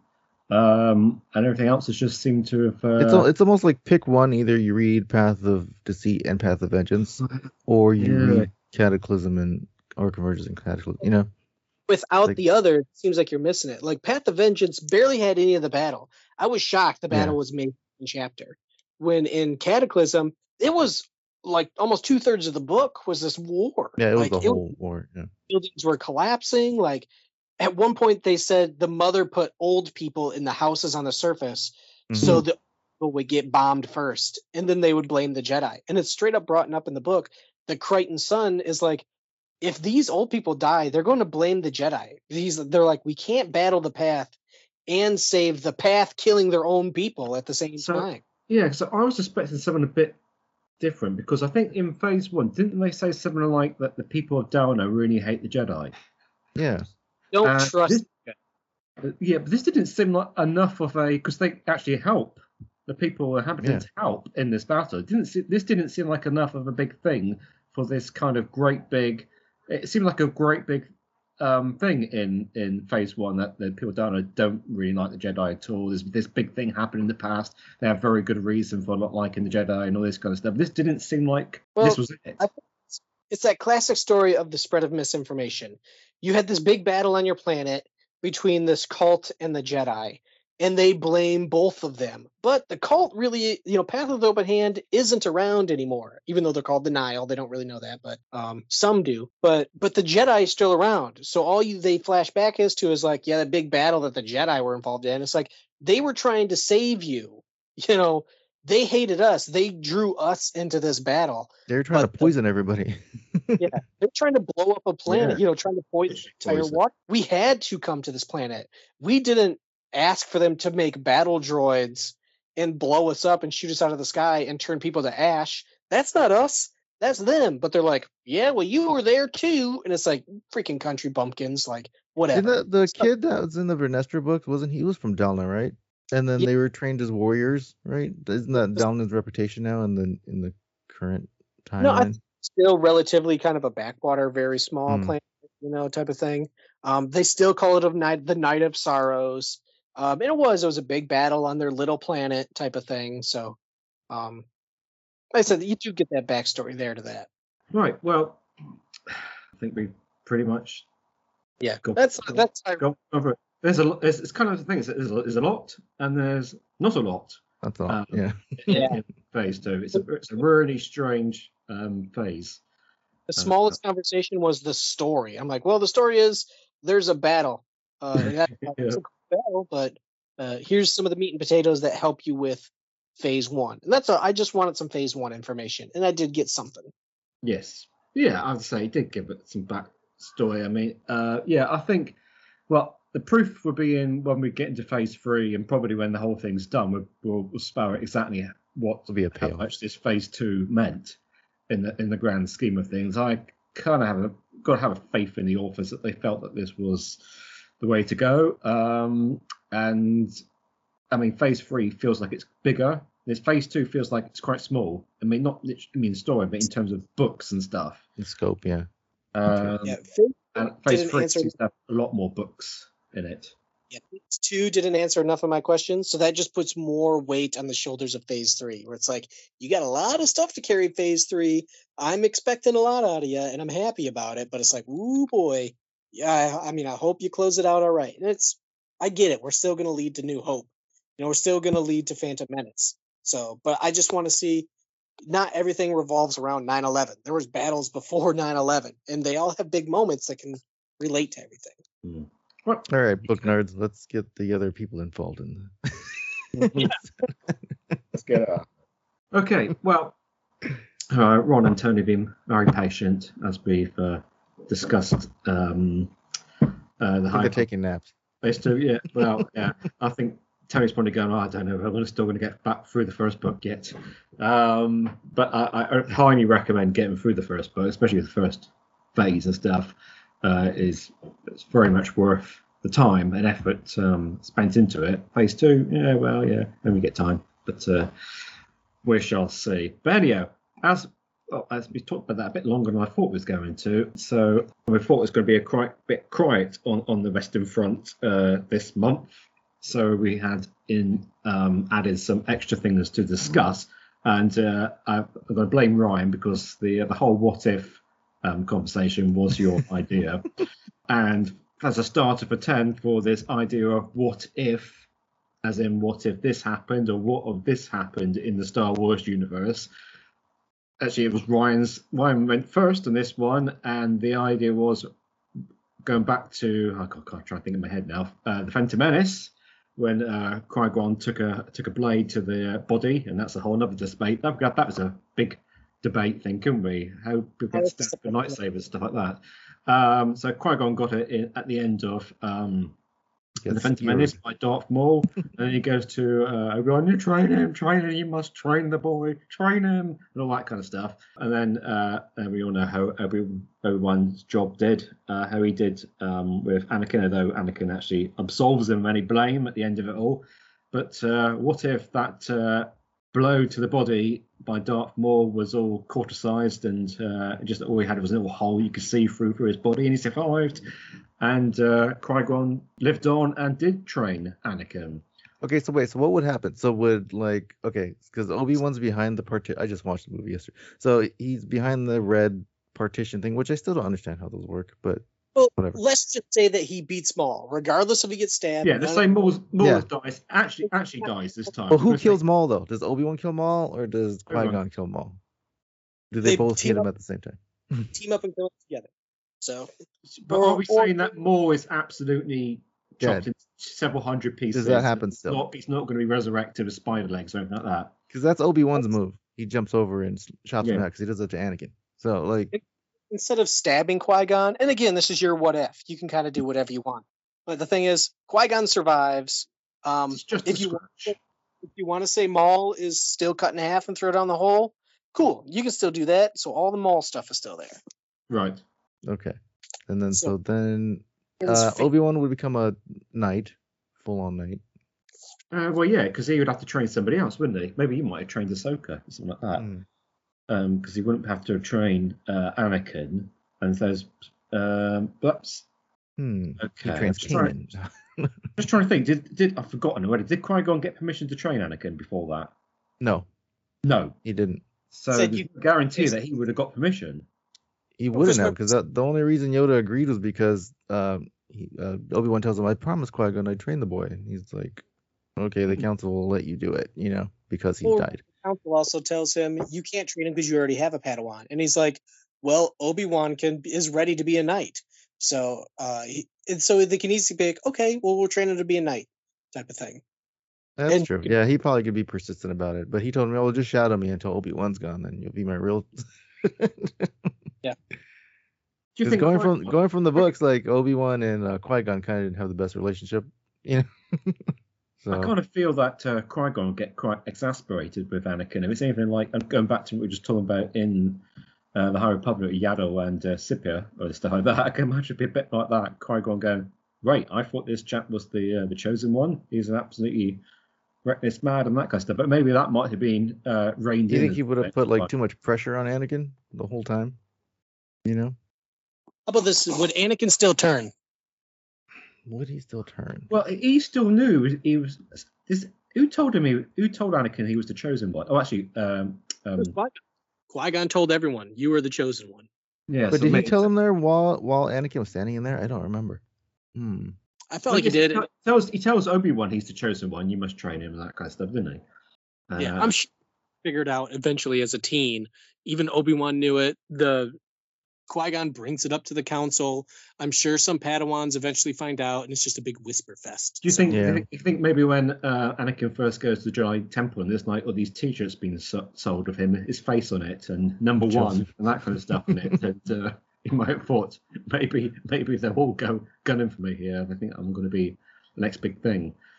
The chosen1.com is already somebody's already bought the domain. Because remember, Filoni mentioned, and this was a big thing during like the Mandalorian behind the scenes. Filoni mentioned like Duel of the Fates has a dual meaning. Like if Qui-Gon would have won, like that was it. It was the battle for Anakin's soul, is what they called Duel of the Fates. So, and a lot of people say Anakin probably wouldn't have turned if Qui-Gon was his master. But I highly disagree with that statement. So I have this all totally unfolded. Maul's nowhere in the picture. I can just throw him in later. So a lot of people say, well, if Qui-Gon would have won, killed Maul, and trained Anakin, Anakin would have never turned to the dark side. I totally disagree. Because if anything, Anakin would have been stronger if Qui-Gon trained him, because the only one that could stop Anakin was Obi-Wan Kenobi. Like Qui-Gon Jinn was not a master technician with a saber, but Obi-Wan is consistently rated one of the best Form 1 users in the history of the Jedi. He's a master of the defensive tactic, defensive and reversals. Qui-Gon is not. Qui-Gon is a historian. He's a crazy person that listens to Nostradamus type of thing. He's a good negotiator, but he's not Obi-Wan. So if you jump to the end, you got to think, eventually, to me, Anakin would still lose his mother, so he'd still get that dark side. He'd still turn to the dark. He'd still hate and question the Jedi. He'd still meet Palpatine, because Palpatine is still the Chancellor type of thing. You don't think that Qui-Gon would have let Anakin, or they go back to rescue Shmi? Because he was having those visions for a while, and he's like, he blamed Obi-Wan because he couldn't go back. I think Qui-Gon would have just went, let's go, Yeah, but he didn't try to free Shmi anyway. I mean, once he got Anakin, he's like, all right, peace out. Well, he died. So if he didn't die. Well, not when he took Anakin. I mean, he could have been like, take them both. Slavery's not allowed. If you try to stop me from taking her, I'm going to slice your wings off. So, like, he could have easily pinched me if he wanted to. If he really wanted to. Why didn't they just have Padme go back and buy her?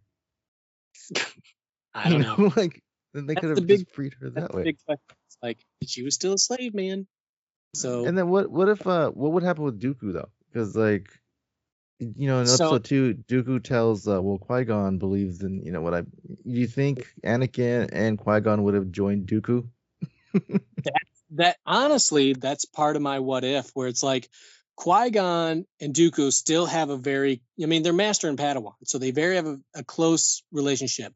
It's in several books that Qui-Gon doesn't trust the Jedi Council. He was asked to be a master on the council, and he denied it.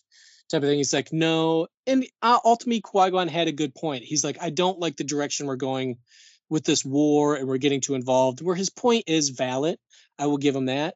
But you can't have the Jedi not get involved. You can't let a war spread and the Jedi just sit back and be like, well, we're not going to do anything about it because they're not getting involved, even though we have magical powers.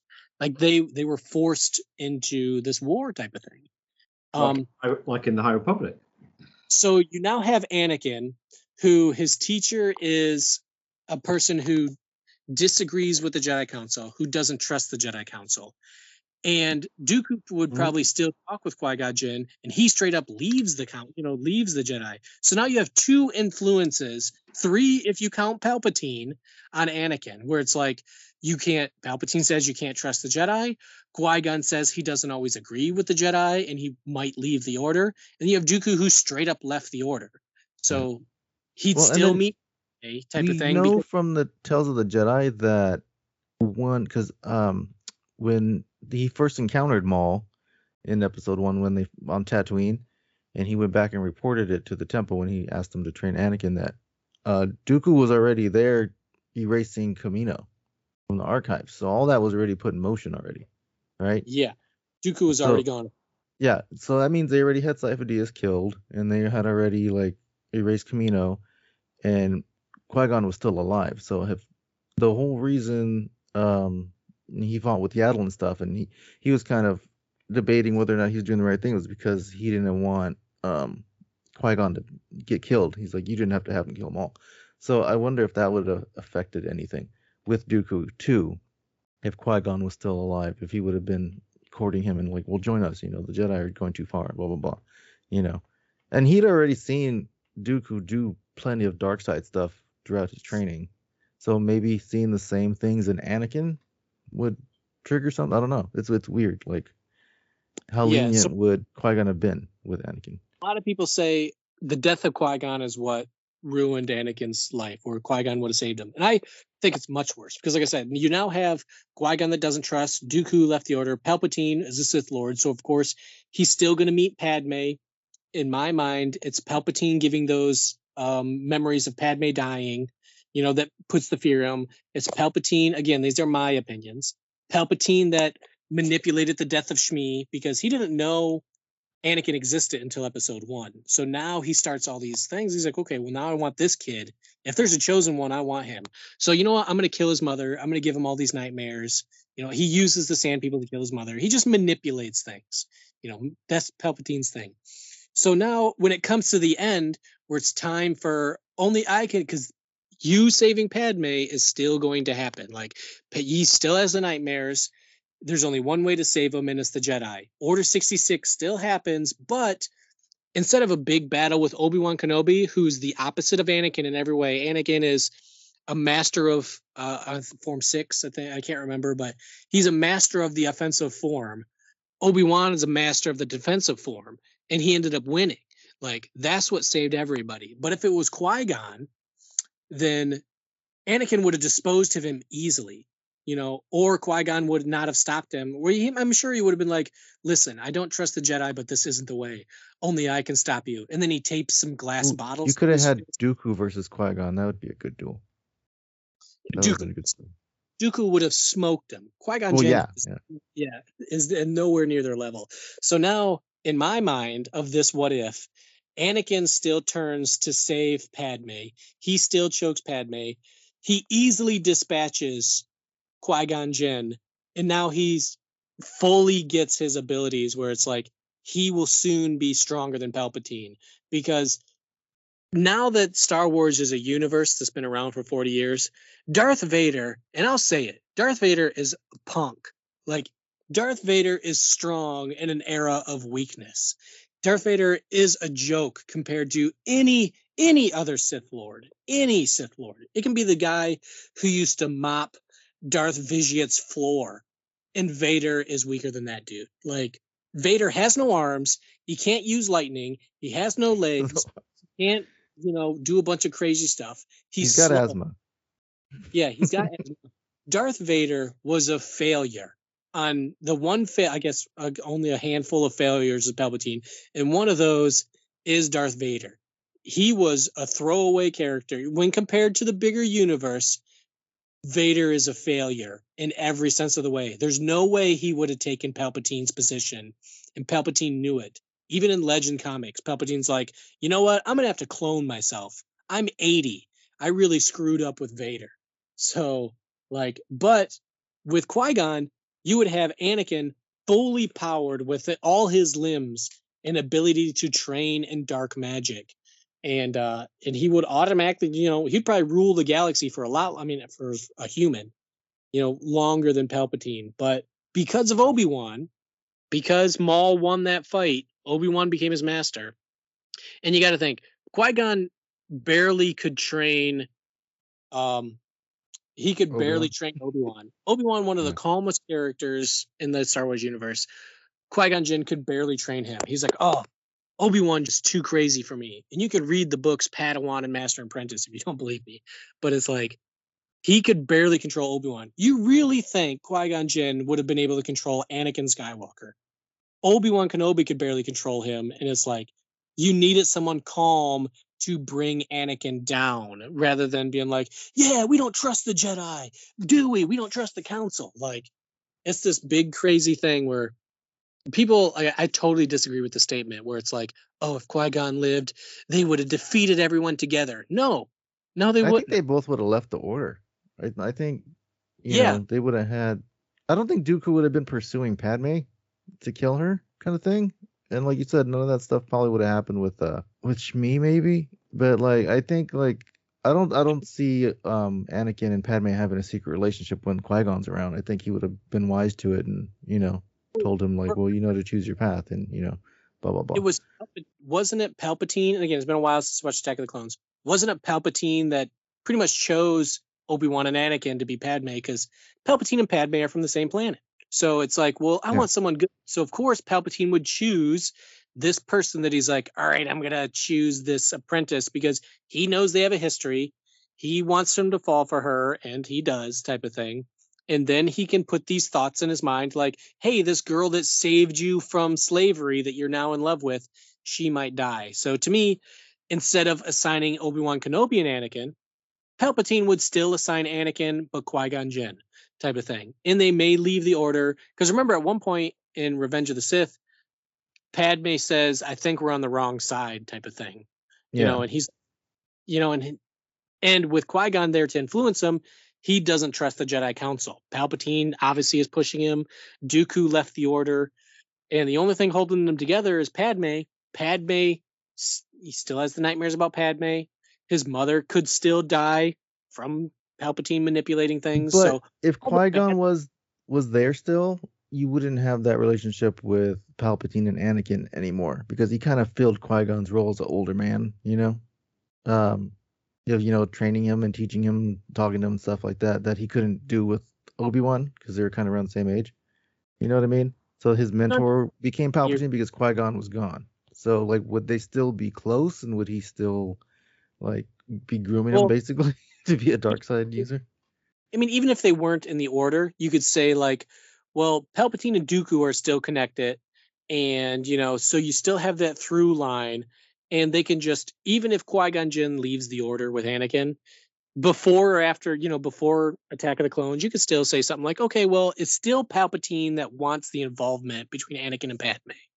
He wants this ultimate, because the only way to have him turn against the order was to lose. You lose something you love, your mother. You're going to lose something else you love. There's only one way to stop it. Join the dark side. So in my eyes, Palpatine would still make all these connections. I think he would still try to kill Qui-Gon anyways the whole time so he can get Anakin. Yeah, you could do it like that, but it's nobody. The only one that could stop Anakin was Obi-Wan Kenobi. And that's exactly what happened, which ultimately led to the end of the Sith, where if it was Qui-Gon that trained him, and then it just kind of makes you wonder would Vader be redeemable if he was a fully powered Anakin Skywalker that was able to best Palpatine and then found out that he had twin kids. Like, would he turn away from the dark side? Would it be too late for that's a whole nother long length discussion is, then what would happen to his kids? But the Duel of the Fates discussion with Filoni sparked a huge thing across the internet about the what if. And I honestly believe Dave Filoni is straight up wrong. I'll say it. I'm not like Dave Filoni is Dave Filoni. He makes a lot of great stuff, but he's wrong. If Qui-Gon Jinn would have trained Anakin, it would have been worse for the galaxy and the Jedi Order, because instead of Vader hunting people down, you have Mr. Flips and stuff, Mr. Flips and Chips, Anakin Skywalker, wasting everybody, like destroying people left and right. Because like I said, Vader's a failure. So he's just not good at what he does. He's strong in an era of weakness. And I'll say that 100 times over. It was always odd watching the OT, and he didn't like try to assume power at all at any point. He was kind of like the lapdog to Tarkin, Yeah, like it is weird, and it's hard to connect. And every other Sith is always like, I'm a Sith, I'm going to take over everybody, I'm going to rule. But nah, he was like, eh. That's like, okay. My theory more that Palpatine knew Vader was a failure, so he's like, you listen to Tarkin now, because the Death Star is what I care more about than you. Like, that was it. Like, his job was to run the Inquisitors, which ties in perfectly with the OT, and to get the Death Star. The Death Star was more important than Vader because Vader was a failed experiment. That's it. He was nowhere near as strong as Palpatine, even when Palpatine was in his 80s. But I think he did that just because he didn't really train Vader that much, because he knew he had the potential to be, I mean, because really, I mean, arms and legs, whatever. You don't need any of that stuff to be use the Force. You know, there's just crude matter. You know, so he could still use powers. So, which he did. So, I mean, I don't know if he could ever shoot lightning out of his hands because he's a robot, but you know, he could still do things and do mind tricks and all that stuff. So, we could shoot lightning out of his toes, out of his feet. He didn't have toes. It has to be hands. Only hands because it seems practical for us. He didn't have any feet. Oh crap, he didn't. What about his teeth and his nose then? I mean, that'd be weird. Did he have a nose? Well, it's only hands because that makes sense for us as human beings. But why cannot the Force be shot out of anything? Any chest, like a Care Bear, like any orifice you can think. I need but laser the reason I think that is because it's a Legends books, but I think Dark Lords of the Sith or the Dark Lord trilogy, something. But I know specifically somewhere Palpatine specifically says to himself that because Anakin lost his arms, he would never be able to use Force lightning, but he can be strong in other ways.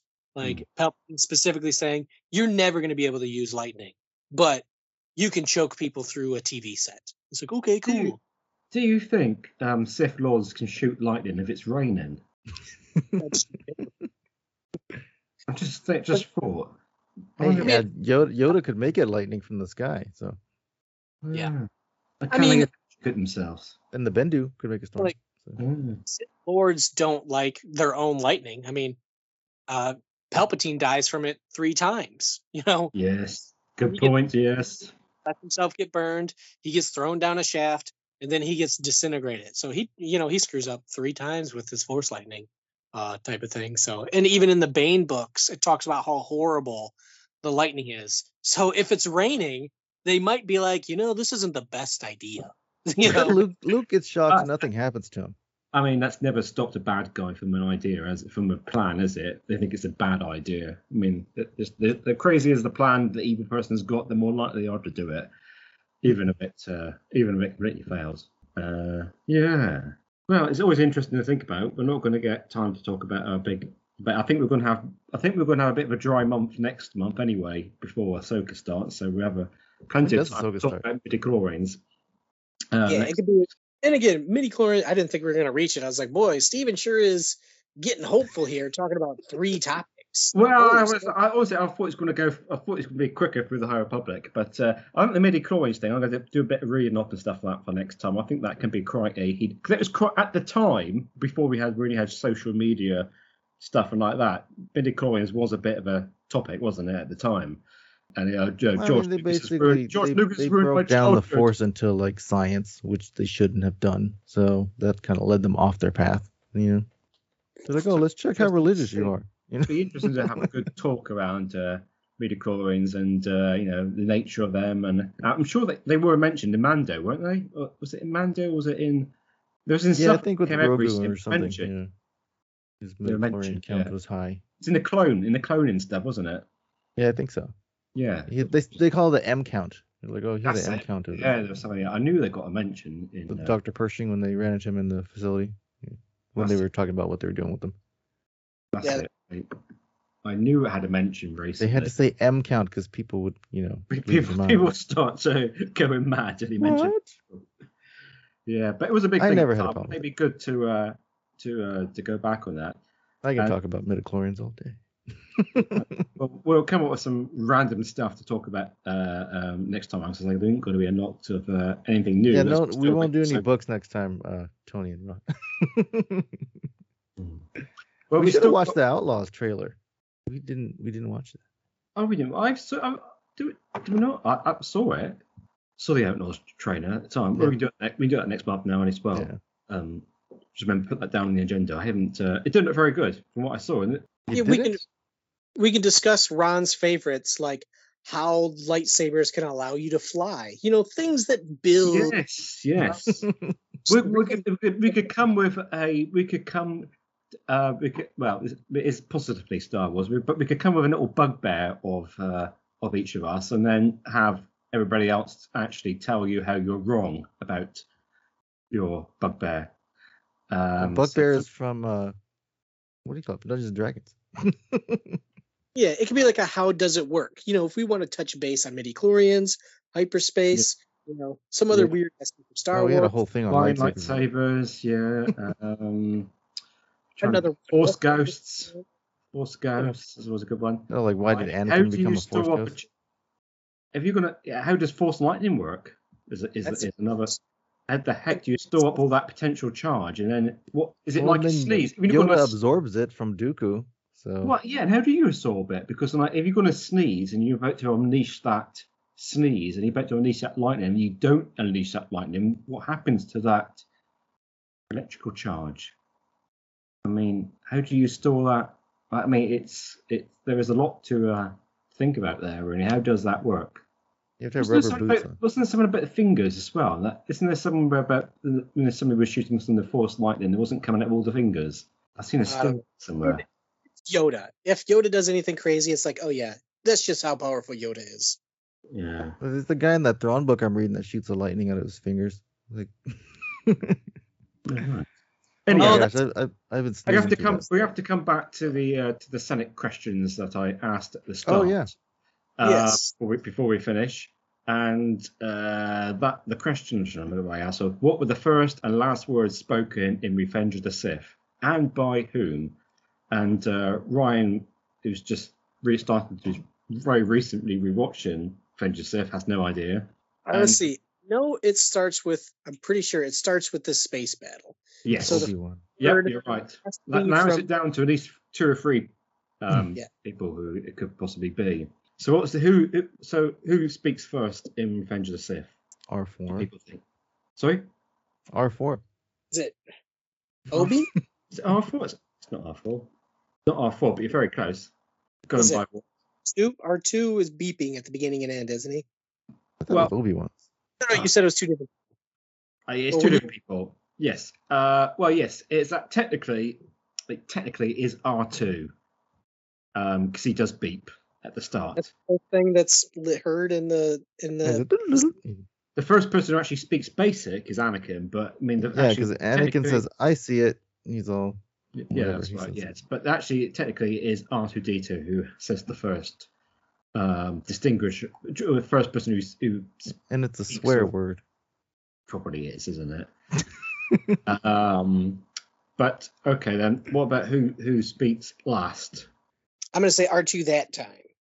Oh, you're very close, apparently. You're very close from what I'm reading here. He's the second to last person. C-3PO, because they're talking, right? Yeah, he's like, what? When they erase his memory? Oh, no, yeah. It's all to do with them telling the droids away to have their, one of their minds wiped. Actually, not both of them, is it? Yes. So, R2 at the start of Revenge of the Sith and C-3PO at the end of Revenge of the Sith. And actually, C-3PO is the first person to speak in A New Hope, of course. Oh, yeah, he is. Huh. That's true. True. And Chewbacca is the last person to speak in New Hope. Just like a whole bunch of non-humans speaking here. And he's the first one in Empire. No, that's another. You just reminded me of that comedy sketch with Chewbacca. That was with the I forgot what was that comedy sketch with the medal ceremony, and you just get Chewbacca going. Argh! The holiday celebration. Holiday episode. It was some other comedy sketch somebody put on YouTube, wasn't it? I don't know. I sent it around at the time. He put some different music to some different sound effects to. No, I have to find it again now. I sent it in the chat and stuff. I'll find it again. But yes, so yep, that concludes our episode today. And Ron's already gone. I think we over High Republic him. He has dropped off, and I think we had to get through that phase though. We had to talk about it. Yeah, we did. Yeah, we had to get that done. So we've got the High Republic out of the way. So we've got a bit of a free month. I think we're going to have a fun month next month because it's going to be random debates all the way because there's nothing else to. When does the Ahsoka start? What's the date? August 23rd. Oh yeah, so that's. We've got ages to go into the next one. Oh, and then next month I'm going to, or this month actually, I'm going to Star Wars night for baseball. So I'll have a full-on report for that. So. Are you dressing up? I'm debating if I want to wear a costume or just wear Star Wars gear. So, because I mean, they do let you walk into the ballpark with costumes, and there's nothing like You walk around the baseball diamond and they do a little parade and stuff in the beginning. People have lightsabers and stuff. But I don't know. It's gonna be hot. So I was going to say, you really going to wear a cloak when it's 110 degrees out? 110. I wish it's probably gonna be about 116 out there. If you want to go as controversy, you could go as Princess Leia at start with Return of the Jedi. Yeah, on Jabba's sail barge sort of. But really controversial. You want to go as that, but it's up to you. Sometimes they'll do the force choke cam. So like they'll have a Vader on the baseball diamond, and they'll show like he's choking you, and so you have to choking on the video. Yeah. Hopefully they do that. I mean, that chap who went to one of the conventions as the Force Ghost Qui-Gon was genius. Obviously now everybody's going to be doing that one. It's going to be so passé. Was he Qui-Gon or was he Kenobi? There was a Qui-Gon. I thought it was Qui-Gon. Yeah, he had like that light blue veil material over him. Force Ghost, so it's got to be Kenobi. Yeah, so now it's got to be Kenobi. I mean, that's raised the bar as something you never thought anybody would do, and so now everybody's got to try and think of something else that nobody thought you'd ever do. I guess he appears at the end of the Obi-Wan series, right? We get to see Ghost Qui-Gon. Oh yeah, that's true. I guess he is now. Yeah. But the costume was still, Obi-Wan was a ghost much more. Yeah. And I think he was old Obi-Wan too, that guy, because he had a white beard. That's what we could do. We could do with this or that thing as well, because we have that one. Who should the Force Ghost be at the end of Return of the Jedi? Should it be the old Anakin? Should it be the new Anakin, the young Anakin? And then we can have for the cantina for the cantina music and stuff. Should it be that one? Should it be this one? And that kind of stuff. Steven, have you ever watched the Droid Tales, the Lego Droid Tales ones? Oh no, I haven't watched all of them. They do it's basically it's after Return of the Jedi, and they show Anakin or Luke looking. Oh yeah, that's right. I have seen that. Like, I've seen that clip. Yeah. And then like Palpatine shows like, "Hey guys, we're all back together." Like the gang's back. Is that Robot Chicken, the one where they do that scene? No, it was Lego. It was a Lego Droid Tales. There was one where they all come up. They show all the Force Ghosts. And then Luke's there looking. He goes, "Hey, who are you?" Yeah. Yeah. He's like, "Hey, hey, who are you?" He's like, "I'm Anakin Skywalker, your father." He's like, "Oh, you didn't look like that a minute ago." He's like, exactly. And then Palpatine shows up like, "Hey, everybody, we're back together." And then Mace Windu shows up as a Force Ghost. He's like, "Not on my watch," or something like that. Oh, was that Lego? Was it? Yeah. Oh gosh. Oh, fun times. Okay. All right. Well, we're heading out now, so it's time for everybody to say goodbye. So it's a goodbye from Ricky. Bye-bye. Was that going to goodbye? There's a goodbye from Ryan. Goodbye, everybody. And possibly a goodbye from Tony. Hey, yeah, I'm still here. Sorry. Yeah. I heard my name. He was rewatching Crystal Skull. Yeah, you just got to say goodbye. You just got to say goodbye. I've been losing. Goodbye, everybody. It was a great listen. Very good. Great listen. And Ron's gone. Ron is gone. Ron's gone wrong. Gone. I think he might have said it. Did he say he was going to go see Indies tonight? I can't remember. Yeah, I'm going to try to go watch. I might hit up the drive this week and go watch it. Yeah. I think Ron said he was going to go do too. I like those movies. I like Indiana. I'll see when it's on D+. So thank you, everybody. Goodbye from me. Goodbye for everybody. And may the Force be with you until next time. Bye-bye. Bye. Have a good one. Go switch off.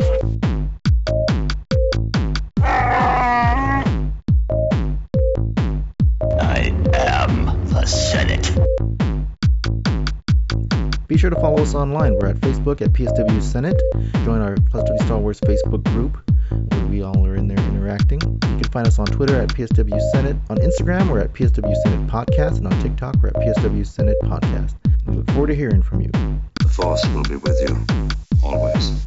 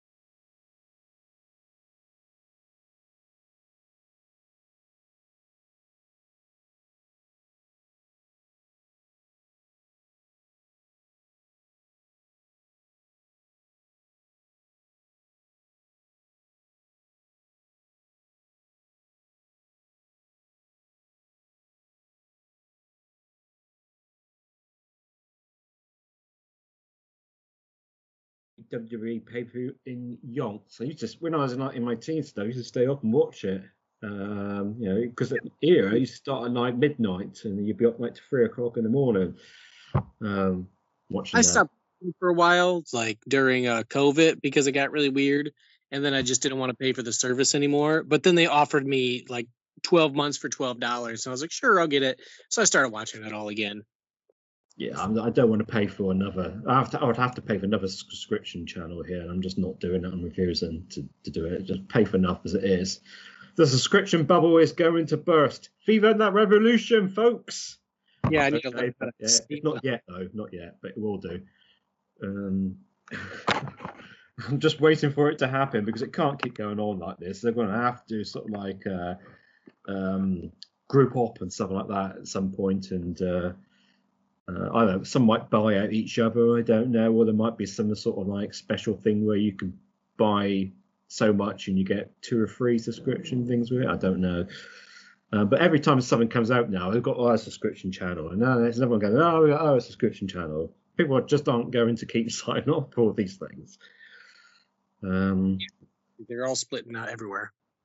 Yeah, well, it's ridiculous, isn't it? Like, well, I kind of understand it, but it's I'm fed up subscriptions now. It seemed like good to start off with. Now I'm just fed up of them. Subscription for this, subscription for that, and so that's why I actually started. What did I do? I watched something on the. I was actually considering watching something on the old black market game I haven't thought about doing that for a long time.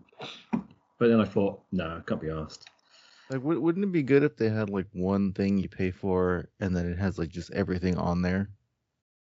Oh wait, you mean cable. like 6 years ago? It was cable. That's right. Yeah,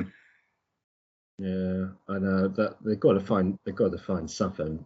I unsubscribed to like a bunch of different ones that I had because I had like everything for a minute because I was doing free trials and then I would just forget. But then I'm going like, wait, I haven't watched this in a while, so then I had Discovery Plus, I took that off. I tried unsubscribing to Paramount, but it wouldn't let me. But then I just gave up and I'm like, oh, whatever. Well, I was semi-interested in the new Star Trek thing, but not enough to get another subscription just for one show. Yeah, there's really nothing on there that much. There would be nothing else, and I thought, I'm paying for other stuff. I should try and concentrate on watching as much as I can on the stuff that I already got. Then you got like they have like Halo and Star Trek. That's it. That's all they have on. Stars has got some interesting stuff as well, but I can't bother to pay for this. Paramount, Stars, Apple. What you do on those apps that don't have much that you want to see when it's only like 1 or 2 shows, what you do is you sign up, you wait till the season's over, you sign up, you pay 1 month, you binge, the 1 or 2 shows, and then you cancel it. There's never a good time to binge though, is there? There's always something else on these other channels and stuff. Yeah, if it's a really correct time, then yes. Yeah, because I've done that with a couple of where I just sign up just for the month. Once I wait till the season's over, till all the episodes are available. I sign up for 1 month. I just binge the one series I'm interested in, and then I cancel. And then I cancel immediately upon signing. Like I sign up, and then I immediately cancel. That way I don't forget. Mm. Well, that's it. You have a month to watch the show, and then it cancels at the end of the month. Oh, it doesn't kick you out immediately? If you you paid for a month and then you canceled, it's just not going to renew anymore. Oh, okay. So you can do that. You can do that month to month on stuff like when you're not that interested in keeping it going the whole time. And that's what they were saying. I heard somebody saying that once too many people start doing that, they're gonna start locking you into like year-long contracts, 6 months or something like that, or 6 months, something like that. But that's what I do, for some of these apps where I'm only interested in one show at a time, so something to think about. Yeah, it's something to think about, that's for sure. But not thinking that hard. But yes, I don't seem to be enough time. I'm always watching some crap, or I'm watching something I've already seen before. And as everybody knows, I've got a lot of stuff I haven't seen that I still haven't got around to watching. That the thought of signing up for something else just to binge one show is, I don't know. What if I don't like it? And then you got. Well, I actually watched They put the first season one's first episode of season 1 of that Star Trek Strange New Worlds on YouTube for free. They've actually done season 2 episode 1 on there now as well. And I wasn't that impressed. I didn't really enjoy it that much.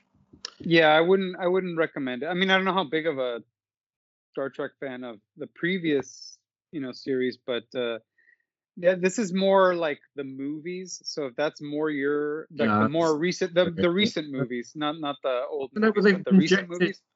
Yeah, they've injected swear words into it, and there's that's really annoying. It's got to have a relationship or be sexy or a bit of sex going on or something like that. Like, for goodness sake, these are none of the stuff which is Star Trek, really. No, it's not at all. I wish they endorsed it. No, no. I don't recommend it. No, if you're a Star Trek fan, if you're just like, you're just interested in, just some random kind of action sci-fi that really has nothing to do with Star Trek, then yeah, I'd say go ahead and watch it. I tried with Star Trek because I was like, well, I got to get into it. So then I started watching I was like, but I got to start from the beginning. So then I started watching the Captain Kirk ones, like, because I watched all the new movies, the JJ ones. They're fine. I like them. They're cool. Yeah. I like Chris Pine. Like I like those ones, and the guy that played Bones was cool. Like, those were entertaining, and then the Beastie Boys music and stuff. But like, I started watching the original. I got to like the 4th episode maybe, and then I just kind of lost interest. I was like, yeah, maybe I'll just stick with the movies.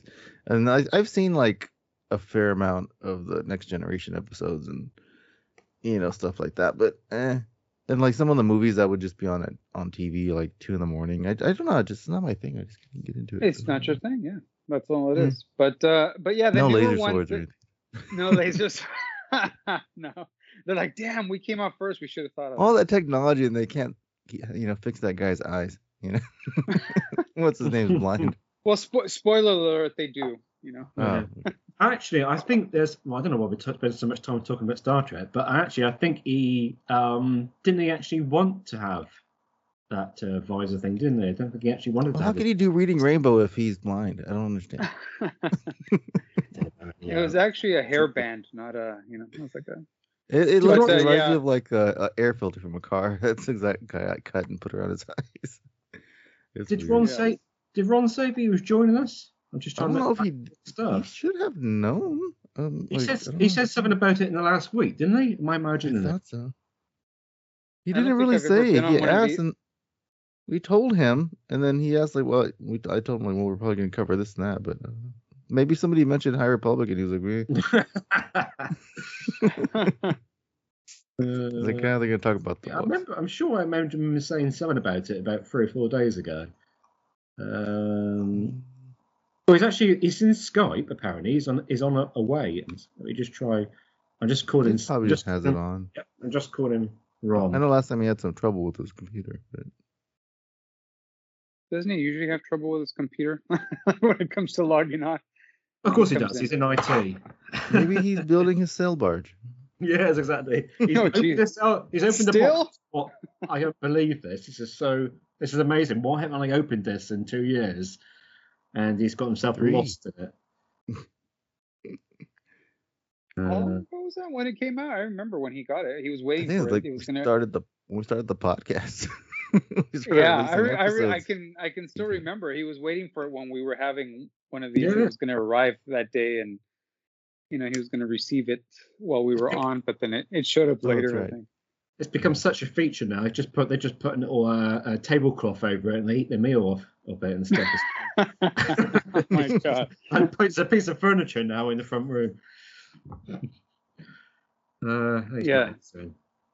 Let's see what I have no idea how big that thing is, but is it like to scale to the figures, right? Yep. And I'm just trying to think of the movie when he's on the plank. It's not full size. It's not full size. It's not full size. Well, I mean, not for a human to fit in it. No, I can imagine. Imagine. Like I have a big play Sure, set much of of a- like Pirates of the Caribbean. I have the Black Pearl, and it fits like the Mhm. figures are the same size as Star Wars ones, and I never know where to put that thing. It sits on top of my giant turtle tank, but Oh my gosh. it's probably like that size. It's just something you have to put together. It's not. It's not like when you got those airplane sets and you got all those little bits of plastic, and you got to break them out of the little molds and then start sticking it together and stuff. This cell barge is all together. Hopefully, I hope. Yeah, it's like I don't one is- of the Hasbro ones, right? Yeah, they had to. It's like a crowdfunded. I don't know how did those Imagine, work. imagine if we They did still open do it those? up. It was all. Imagine if we did open it all up, and it was one of those things we had to put it all Okay. together yourself. There's I no think way. you have to when they launch the idea, they they obviously have their budget in mind. So people start sending money. I don't know how much. Probably like a deposit. I don't know, $20. Let's just say. I don't know how much it is, to be honest with you. So you send your $20, and you're like telling them I'm committing to buying one, or maybe you don't even commit. Maybe you just just to gauge interest. I don't know how that works. And then at a certain level, like if they haven't met their goal, they start introducing things that are going to come with it, like figures, like It's you're like a gonna get these Patreon for toys. Exactly, that's exactly what it is. Hmm. Like what? No, actually, yeah, it's like not a Patreon. What's the thing where people raise money? Crowdfund sort of thing. Like a Car crowdfund. wash. But what's there's the one that they always do. Like we're doing like when I don't know. GoFundMe Anyway, or something. a GoFundMe. That's the one. Not Patreon. It's a GoFundMe. It's like a You GoFundMe. usually don't get for anything out toys. of that though, right? Out of the GoFundMes. Yeah. They do sometimes, like it's when they do the same kind of thing, like when it's just like like, hey, my dog needs an operation, can you guys Yeah. help me? Like you don't get anything. You can know? come pet them. I don't know. But yeah, you can come pet them. But no, when people do that, like they're trying to fund documentaries or things like that, they'll tell you, okay, like if you Oh yeah, that's true. if you fund could me, excuse we'll send you a copy of the Blu-ray when it comes out. Mm. So or you'll get a T-shirt. You they'll get a do something. poster or something. Yeah. Right. So that they did that with these Star Wars ones, and at different levels. It's usually 2 or 3 different levels. Okay, now if you funded it, you get the I don't know, whatever. I don't even remember what accessories. I know there was like the guards that were on the sail barge crew, and I don't know, things like that. But that's usually how it works. I don't know exactly because I've never done it. I've just kind of casually checked it out. Yeah. Interesting. This was. I might have to watch this unboxing video later. Apparently, it was 500 quid when it first came out. It measures 4 foot long. Somebody's selling it on Amazon for $4,000 at the moment. But it's that's like really- something that's that's quite a was markup. too. Is something that was too expensive to be put in production, probably. So then they. Yeah, that's exactly why, because they wanted to do it to scale. Because normally they put them out and they'd be like where the the figures don't really fit or whatever. But Yeah. I guess to do a one to scale, there's no way. And then where are they going to sell it? You know what I mean? It's like there's not. So yeah. So it's kind of like you only make enough for whoever really wants to buy it. So kind of almost made to order. So it becomes with some behind the workbench, a premium 64-page booklet that goes behind the scenes of the design and development of the actual sail barge film set piece and Hasbro toy, complete with set photos, product blueprints, interviews, and more. So it's actually got. But what would happen if like all these people paid and then like they still didn't end up doing it? Do they refund them? They're like, I don't think so. I think thanks for the whatever memories.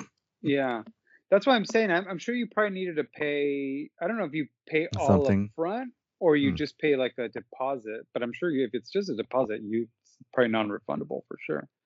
I don't know how that works. to be sounds like a honest with you. pyramid scheme. Yeah.